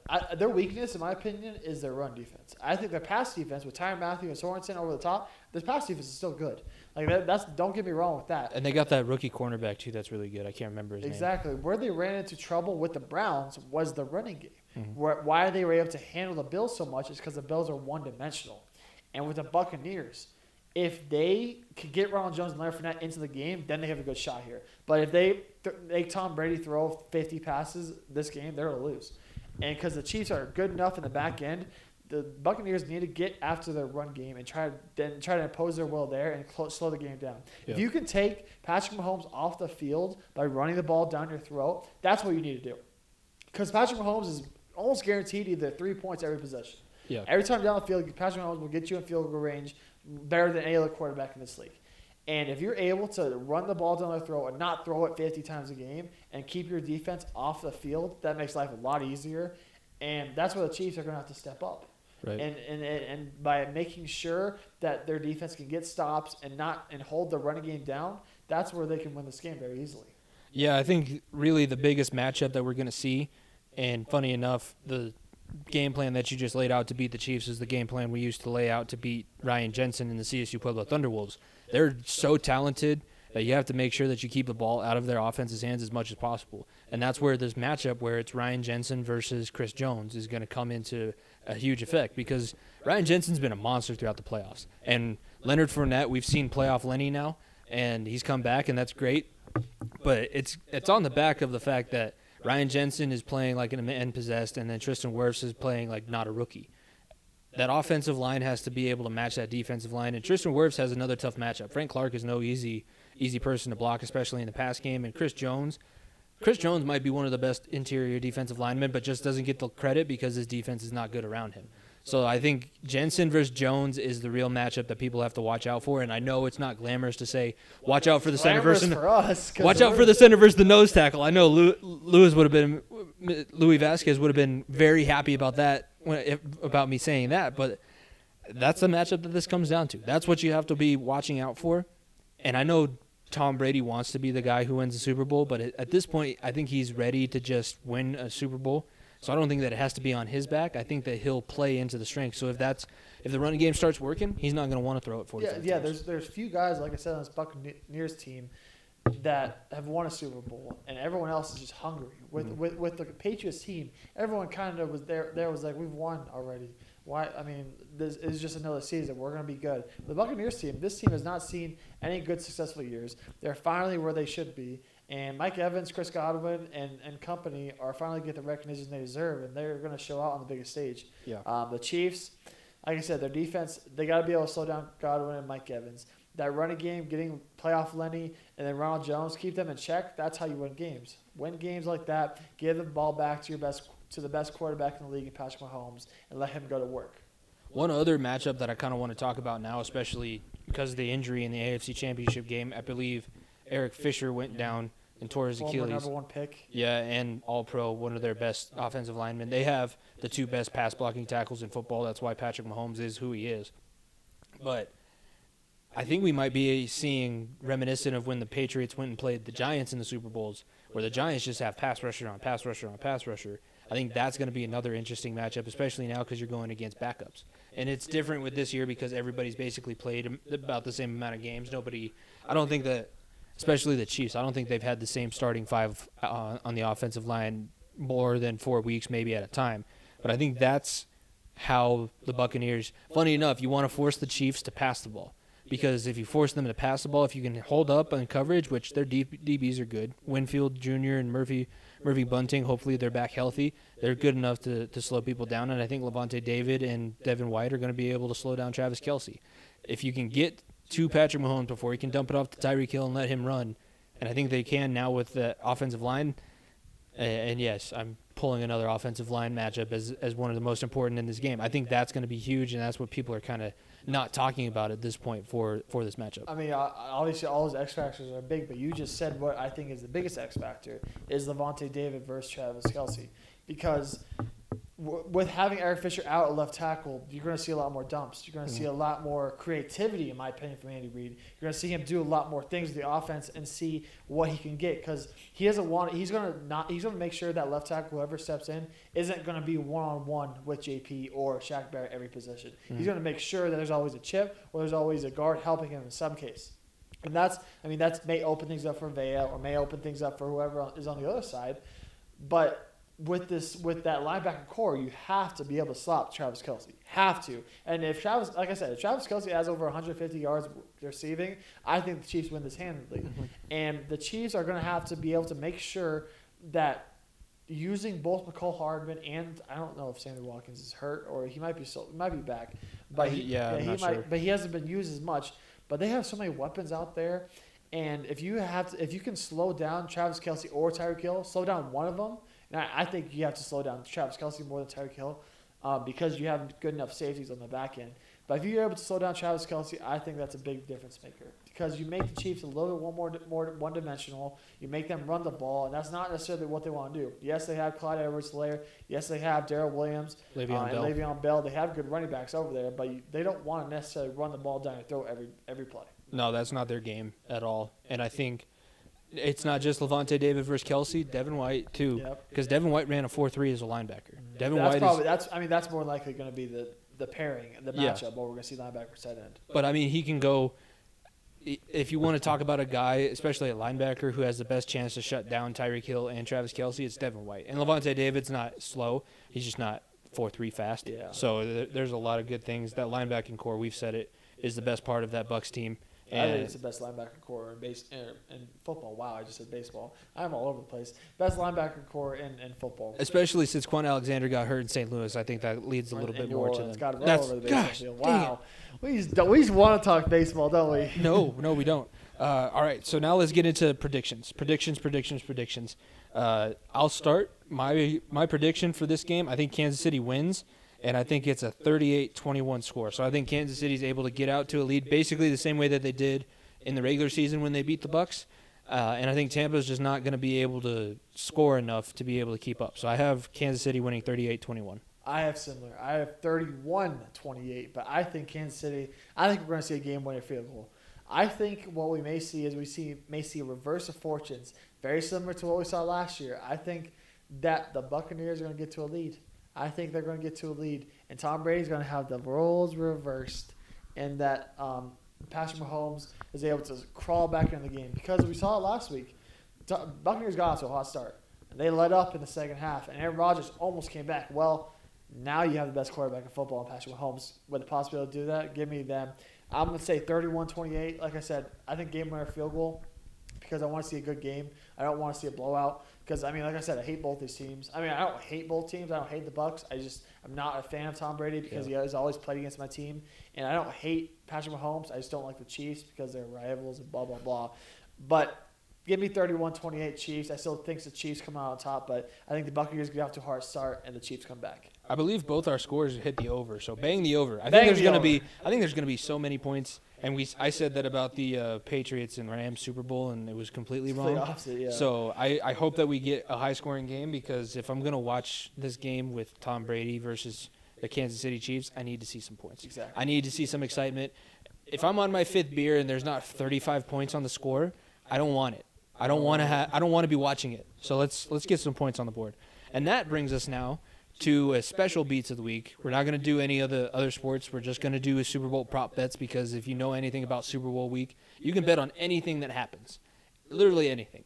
Like, first one that we have here, National Anthem over under 2 minutes. And it's being performed by Eric Church and Jasmine Sullivan. I've never heard a Jasmine Sullivan song in my life. Eric Church, good music. I love Eric Church. Eric Church is one of my favorite country music artists, and I'm a huge country music fan. But we were joking about this a couple weeks ago. And we were asking, like, it's over under. It's not going to be as bad as Fergie. It's not going to be as long as Fergie. God hope it's not as bad as Fergie. No, but since it's an R&B singer and Eric Church is a little bit slower, I went with the over on this. Jimmy, I don't know about that. I don't know. You know what? Life's too short to bet the under, so I don't hate that at all. But I'm taking the under.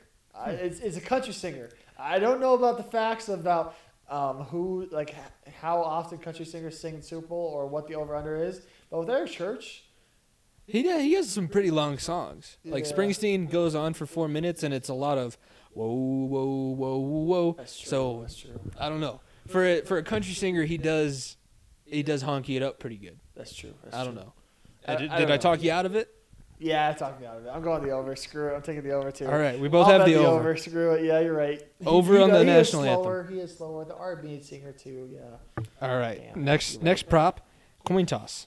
I have heads. Tails never fails, Jimmy. Tails never fails. I will never bet heads on anything. Anytime I've ever asked heads or tails, always say tails.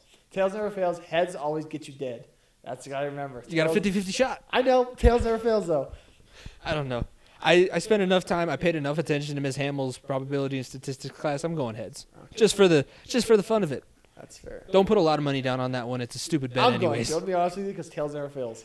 Okay. I may do a parlay here and throw that into something else. Oh boy. Will the game be tied again after 0-0? I went no. I went yes. Cause Yeah. I think it'll be either 3-3 or it'll be 7-7. I think they'll trade at the beginning. I think someone will score, and then the other team will come right back and score again. So that's why I said yes to that. Yeah, with Because, my heaven forbid a missed field goal or missed extra points. well, for my final score, it basically has the Chiefs. It basically has the Chiefs coming out hot, and then the Bucks taking a while. So that's why I said no. But with your final score, it makes sense because it has to be tied again if it's a game-winning field goal. So we're opposite on that one as well, just like last week. We say we're going to be the same on a lot of these, and no. Brady's first pass will be incomplete. Wow, I went complete. I went incomplete because I think I'm gonna say I think he's gonna get pressured, and I think he throws it out of bounds or somewhere around. I think the Chiefs are gonna send pressure right away. I think they're going to try to send a message and send pressure right away, and I trust Sorensen and Tyrann Mathieu over the top. So I say incomplete. I forgot that he could throw it out of bounds, and this would be an incomplete pass. I incomplete, forgot about that. Because I was thinking, oh, well, if he doesn't have anything downfield, he's a king of the dump-off passes, but his dump-off might be out of bounds. Damn it. I don't know. I said complete. I'll stick with complete. Mahomes' first pass will be complete. It's complete. Okay. Yeah, I said complete too. It doesn't matter. It's going to be that. I trust him to dump off a lot more than I do Tom Brady, which is weird to say because Tom Brady's the king of the dump. He did throw an underhanded. Pause on that. Not the king of the real dump. No, that's OBJ who's the king of the dump. Or Lamar Jackson, either of the two. That too. Yeah, he'll dump it off to Kelsey or Tyreek Hill. I think he starts like 5 for 5, honestly. Mm-hmm. And he threw an underhanded touchdown pass last week, so he's I think he has a chance to complete his first pass. Which team will score first? I have the Chiefs. I went with the Bucks because I think the Bucks are going to win the toss because they're technically the away team. I'm not. I think so. Because the Chiefs have the better record, so they're technically the away team. They have the call, so I think they're going to. I'm predicting things. Here we go. Just real quick. You're trying to speak stuff into existence. Levante, because isn't Levante David captain? Yeah. Well, I think. Well, no, Devin White's the captain. Okay, I think Devin White is going to call tails. Actually, no. I think he's going to call heads. They're going to lose the toss. The Chiefs are going to defer. Bucks get the ball first, go down, kick a field goal or a touchdown. You did a little scoregami. Yeah, scoregami there. There's the scenario that I'm going to parlay. Oh boy! All right. I have the Chiefs scoring first, just because I think that the Bucks. It sounds like we're basically going everything opposite of each other. I just think the Bucks are going to struggle early on because the Chiefs have been there, and the Bucks I think are going to have a little bit of the oh shit, it's the Super Bowl. Oh, okay, now we're good. I think that's my reasoning there. First team that will commit a penalty that is accepted, I went with the Bucks. Because the way accepted, yeah, that's how it counts. Okay. So the first team to commit a penalty that is accepted, and I went with the Bucks because, like I said, the way Ryan Jensen's been playing, I love it. But he's playing right on the edge of what is considered legal and illegal in the eyes of the rules. He's been there's holding on every play. If you do it well enough, it doesn't get called. But he's also a little bit of the aggressor, to where I can see him maybe pushing somebody after or jumping on top of a pile and getting flagged for that. Yeah, I thought this was not accepted. I thought it was the first, just whatever penalty it was. No, it has to be. So I originally went with Chiefs, but I'm going to change to go back to Bucks because, like you said, I think the Buccaneers are going to make a silly mistake. I thought the Chiefs would would have got called for holding or something early, and that's where it would have called. That could be because they have the backup tackle playing. So that could be the problem there, but I'm going to go Bucks here as well. I think we see either a holding or defensive pass interference by one of those young guys. Probably. Next one. Which team will call a timeout first? I went to Chiefs because Andy Reid likes to call it the same thing. I love Coach Logan, but everybody knew that we weren't walking out of there with all 3 timeouts. I think it's Bucks because I think Arians gets a little bit jittery. I think Andy Reid will be the one calm down a little bit and will try to secure his timeouts more. I think Bruce Arians is the one that's going to be jumping a little bit too high, overhyped, and it could be. The Bucks are going to make a mistake somewhere, and their defense is maybe scrambling, and they see something the Chiefs may struggle with, so they have to call a timeout. Could be. It could be. I think Bruce Arians is going to drink a nice 4-finger scotch before the game because that's just how he rolls, and he's going to be in his little golfer cap and everything on the sideline. I don't know. Next one we have. Longest touchdown scored will be over or under 47.5 yards. I went with the under. Yeah, I went the under too. The only thing that gives me slight cause for concern is Tyreek Hill. Yeah. That's the only slight concern. But, I mean, what I saw from against them with the Packers and what they were able to keep everything in front of them, I think they'll try to do the same with the Chiefs. Yeah, I think it was Valdez-Scantling had one long pass reception for a touchdown, but in the first game when the Chiefs played the Bucs, Tyreek Hill went off for like 200 yards in the second quarter. I don't see that happening again because that was a lot of, he ran behind everybody and they just threw it up. I think that they're going to have to do – they didn't have a long touchdown play in last year's Super Bowl. I think the Chiefs are going to have to methodically push the ball down the field. And for as much as Bruce Arians loves to take shot plays, that's basically what his offense is based off of. He can't really do that right now with Tom Brady. And when he does, it's an interception because Tom Brady doesn't know how to throw a deep ball anymore. So I'm going under on that one. That's my reasoning there. Which team will record the first sack?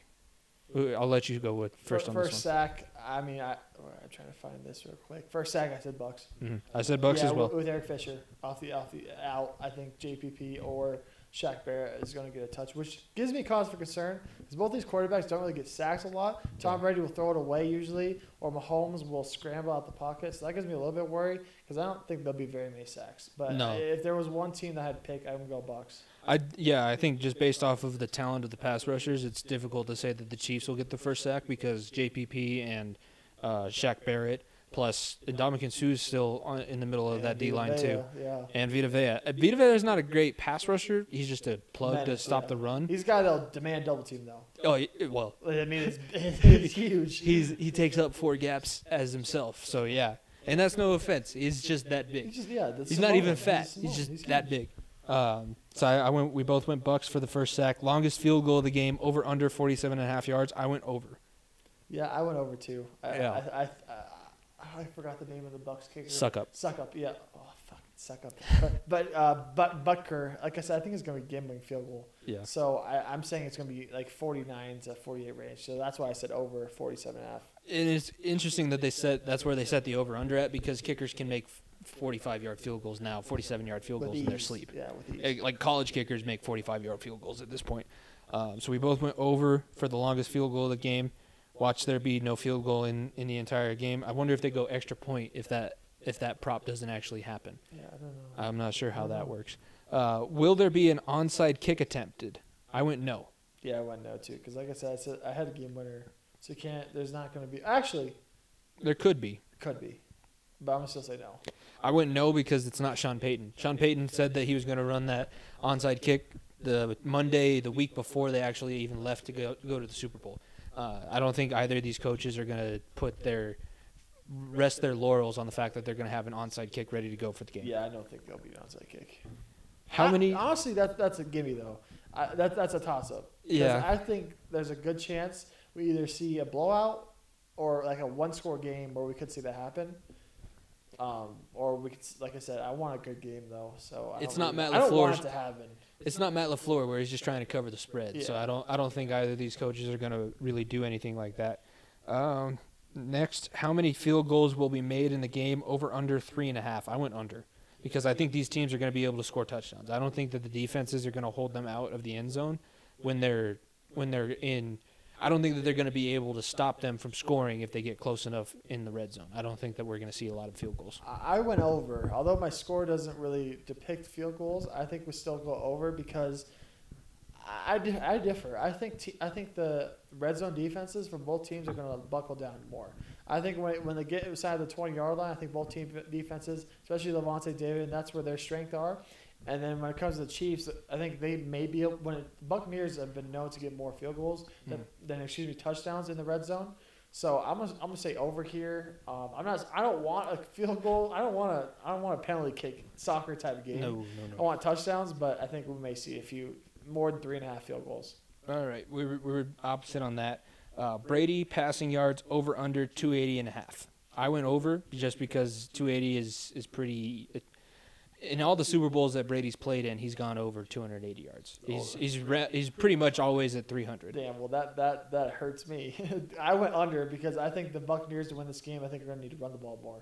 No, that's what I think their game plan should be, because I think if they're going to win the game, they got to get Mahomes off the field, and they're going to be having to run the ball more. So that's why I said under. I think that even in last week when he had a terrible game in the championship game, he threw for over 300 plus yards. I'm looking that up real quick, but I do know when they lost, he threw for 280 on the dot last week. I do know that when they lost to Philadelphia in the Super Bowl, he threw for 350 yards. That's true. Technically, that's the under because 280.5. I know. Just semantics. I got it. Patrick Mahomes over under 324.5 yards. I went over on that. I went over too. Because they're gonna air it out. They're gonna air it out. They're gonna do what they do best. And Tyreek Hill and Travis Kelce are gonna be all over the field. So I think they're aired out. So hit the over. And you know those jet sweep passes where he tosses it in front of him, that counts as a pass. And Mecole Hardman had a 50-yard one of those last week. So next one, score in the first 5 minutes of the game. I went yes. Yes, 100% yes. I think first possession, either one team gets a 3-and-out, or one team's going to go the whole distance to kick the field goal. 5 minutes is usually possessions nowadays are 4 minutes long, estimate usually. So I think there's a point within the first 5 minutes. Depending on how you feel about the defenses is basically how you pick on that prop. The next one, total touchdowns in the game, over under 6.5. I went over. I went over too because of the math. Yeah. Because 28 would be 4 touchdowns each. That would be 8 touchdowns total. So that's the over. Yeah. So hit the over. Which team will score last? I went the Bucs. I went Chiefs because that game-winning field goal. That's true. Game-winning field goal. I'm sticking with that. I'm a ride or die that game-winning field goal. There you go. I went Bucs just because I feel like Tom Brady. My score has them basically out of it by the midway through the fourth quarter, but I still think Tom Brady would want to finish out. He's the kind of guy that is, even though he's going to lose, he's going to want to do something great. And maybe, who knows, maybe he's paying attention to the line, wants to cover some sort of spread. I don't know. But I have the Bucs scoring on the last play of the game. So there you go. That's all of our prop bets. Do you like the Chiefs at minus? You obviously like the Chiefs at -3. Yeah. So that's not too hard there. Yeah, I think they hit. I think they hit the over. Is it -3.5? It's -3. Okay, so yeah, I think it's either going to push or it's going to hit the over. Yeah. Obviously, I think the Chiefs are going to win because of the talent they have, but I think the Buccaneers, the bright lights are going to be too big, and I think maybe they'll be better next year. That could be. So those are all the prop bets. Be sure, find whatever betting service you use, BetMGM, FanDuel. Also, if you guys are listening to this, tag them when you're listening to the episode so that they know to start working for us. Or working with us, not for us. We'll work for you guys. We'll help you promote some stuff. Yeah, we'll. It's a mutual thing. We're looking here. This Boomer's trying to figure out what he wants to do with the rest of our time. Let's get into our ending of the show segments, and we'll start with Benchwarmer of the Week. Mine is actually a hockey one, and I learned it on when we were recording last week's Two for Chirping. Pittsburgh had a 3-on-0 in overtime against the Boston Bruins. And there wasn't even a shot attempted on that 3-on-0 period. So my benchwarmers of the week are Evgeny Malkin, Chris Letang, and I don't even remember who the third guy was that was on the ice. But not even to put – those are guys that are known to score. Evgeny Malkin is actually the scorer of him and Sidney Crosby. Crosby's more of the setup guy. And Chris Letang is a defenseman that loves to score goals. And all you have to do is just throw it at the net, get a rebound, because the goalie can't be everywhere at once. And you couldn't even do that. So those three – 2, and then I don't even know who the last one is. Those are my benchwarmers of the week. Jamie, I am very, very surprised. You could have picked this so easily. There is an obvious one, but I'm not. But since I don't want to ever say his name again, is it Bridich? I'm never saying that man's game again. We're doing the 72 treatment. Shout out Garrett Bowles. I can say your name now. Well, what do we call him then? Yeah, we're gonna pick a different bench warmer of the week. Bench warmer of the week, Trevor Story. Poor Trevor Story lost all. He was a part of a great franchise. He lost all his friends. He lost all of his friends. He has no one around him anymore. Aww. This is not a you suck kind of thing. It's a, I'm so sorry we did. Your this to you. situation sucks. Your situation sucks. Aww. So that's why he's my bench warmer of the week. I feel bad for you, Trevor Story. You deserve better. You deserve better. Wow, you got that was a heartfelt. I feel bad for him. Story. I'm never saying that GM's name ever again. Because so is he the Rockies GM now from now on? He's the guy who runs the team. I'm not even going to say the GM. He's the guy. He's the idiot who runs the team. That's how we're going to put it. He's our monkey in the zoo. Yeah, he's the obvious bench warmer of the week. But my actual bench warmer of the week goes to Trevor Story because you deserve better, my friend. I feel for you. All of our fan base feels for you. Yeah. Go get yourself something better. Go leave, please. Get out. Get out while you can. My next one, player of the week. We'll go player of the week. Bench warmer of the week, the player of the week.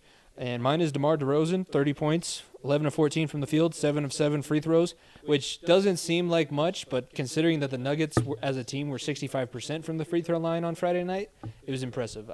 And DeMar basically, him and Javonte Murray were the two-headed monster that ran against the Nuggets, but I think DeMar DeRozan was the real factor that got them the win over the Nuggets in San Antonio on Friday night. Yeah, for my player of the game, or player of the week, excuse me, it goes to a player that kept the Nuggets in that game. That was Nikola Jokic. He had 30 points that night. Mm-hmm. And then he follows up their performance on Sunday and scores 47, tying his career high. Jokic has been unbelievable. I think this is the fourth time I've had him as my player of the week. He's basically always a shoo-in, possibly. Him and Embiid have won NBA player of the week for the East and West. I believe it's 3 or 4 weeks in a row now. Mm-hmm. Both these guys are on unprecidented streaks right now, and I love seeing the big man game grow and evolve. Yeah, I'd love that too. Yeah, Jokic 47 points having a great week. 47 on the defensive player of the year. Yeah, two-time. The defensive player of the year. Two-time defensive player, not your defensive player of the year last year because they gave it to Giannis, but two-time defensive player of the year. Yeah. So that's you have Jokic, I have DeMar. The more I say it, the less I like it. That's my favorite video still. When he was back in Toronto and Drake and Will Ferrell were teaching him how to celebrate. Next one, look that up, by the way. It's hilarious. Okay. Play of the week. Cale Makar, he didn't end up scoring. I couldn't think of a lot of them, but the fact that he made a guy go from in front of the net to all the way on the outside of the circle just based off his dangles, it would have been better if he scored, but he deked that guy out of his skates. So Cale Makar and his fancy footwork last night was my play of the week. I'm going to be honest with you. I had a play of the week, but something happened while we recorded. We had a Devin Booker game winner. Oh, boy. I literally am watching it right now as we're recording this. But I'll talk about the Damian Lillard game winner. He hit it falling over. It was off the tip. He hit a fadeaway. Hit a fadeaway three off the edge. Great shot. Damian Lillard been a stud all year. But Devin Booker hit an absolutely insane game winner over the top of the three, over Luka too. Over Luka. There's my game winner. Devin Booker hitting game winners are always fun to see. So give me Devin Booker. Yeah. I had to switch it up literally the last 2 minutes of this recording because I got the notification on my phone, Devin Booker game winner, and I had to look it up right as you were talking. Yeah, I saw you look at your phone and I saw your expression change. I was like, oh, did Trevor Story get traded? Don't. Nope. God, yeah, no. Devin Booker game winner. Beautiful game. Actually, excuse me. It was over Tim Hardaway Jr. But fadeaway three. Fantastic shot. Dude has been unbelievable. I'll let you take that one because I stole the Devin Booker one in the bubble. Yeah, I'll let you have that one way back when. All right. That's the end of our segments. This is episode 26 of The Far End of the Bench. We're already moving. We're close to 30. We're almost at the dirty 30 of this show. And like we said at the center of attention, we have a ton of great stuff coming up. Remember, Friday, 10 a.m. on our feed, Luis Vasquez's interview comes out. It's about an hour and 20 minutes, but great stuff packed into there. He was an absolutely fantastic interview, didn't shy away from any of the questions, and answered everything completely honestly. And he explained a lot about what he's doing with his foundation, which when he was explaining that, I already liked him because of the way he played, and I feel like he's the quintessential offensive lineman when he played in his career.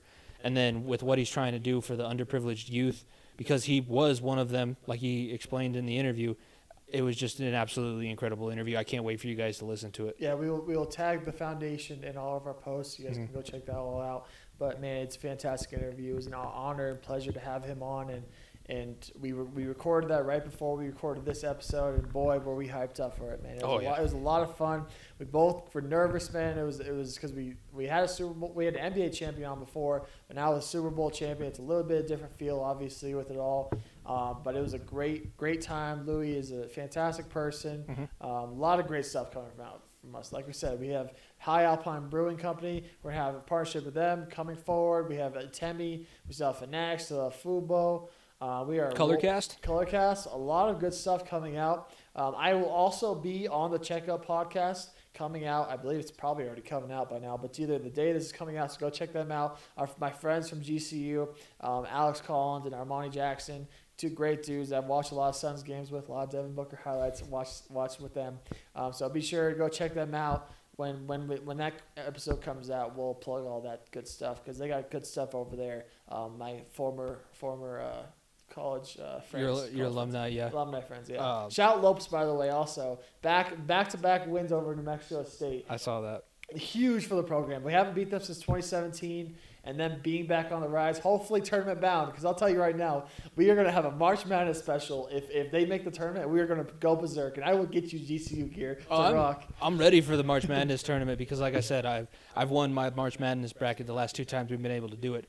As far as social media for the show, at FEOTB Pod, our link tree is in our bio. It's where you can find all of our partnerships, like we said with the Temi.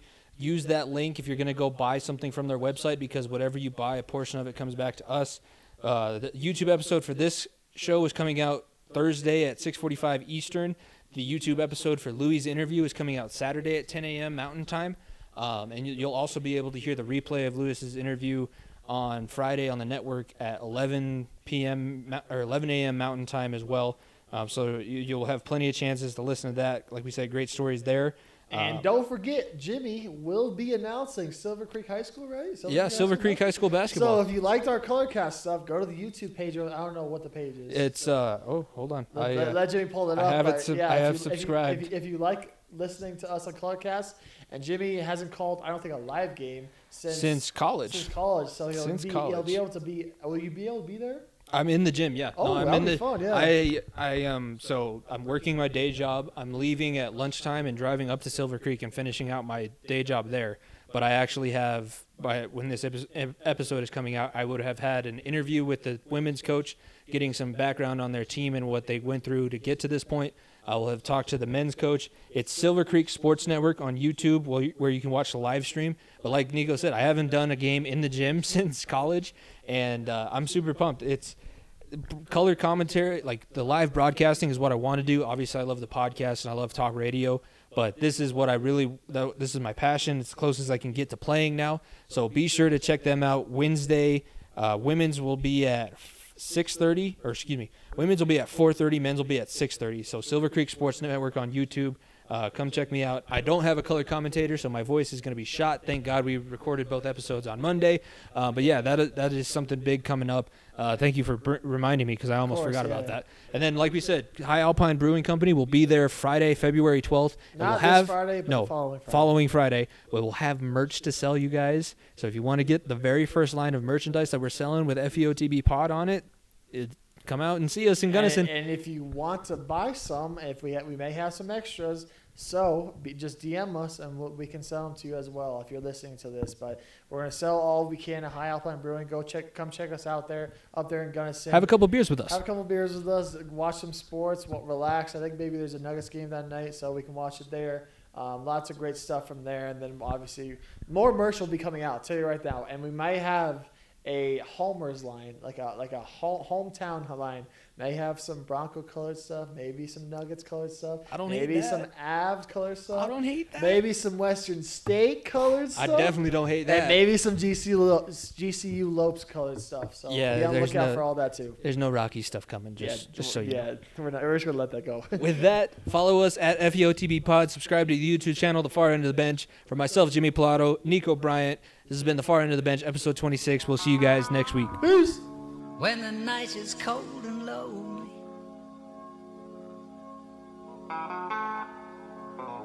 This is a dollar bill. Was it the money that made me a savage? Popping them prices, I made it a habit. Towing them pictures and serving them addicts. That was exciting to me. I'm so excited to be.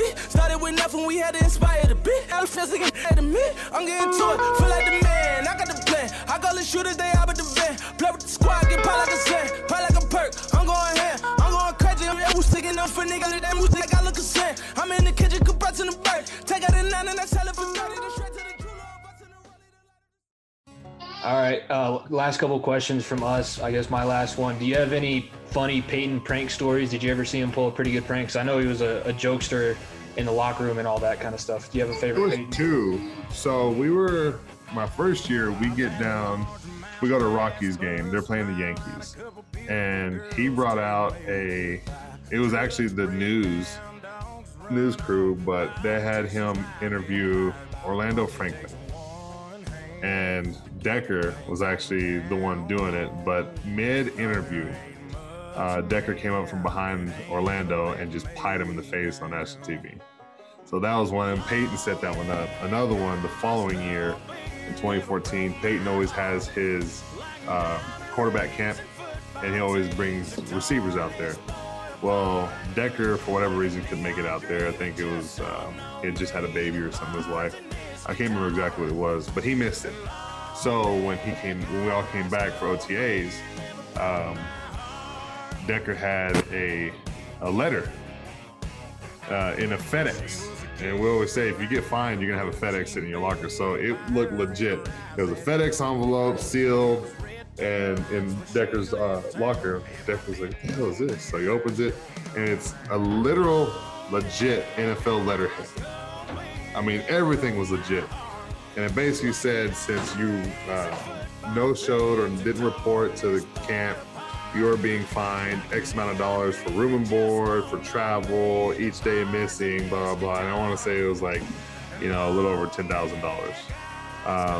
But Peyton let that go for about 3 days before he finally spilled the beans and told Decker. But he was letting Decker kind of sweat it out a little bit.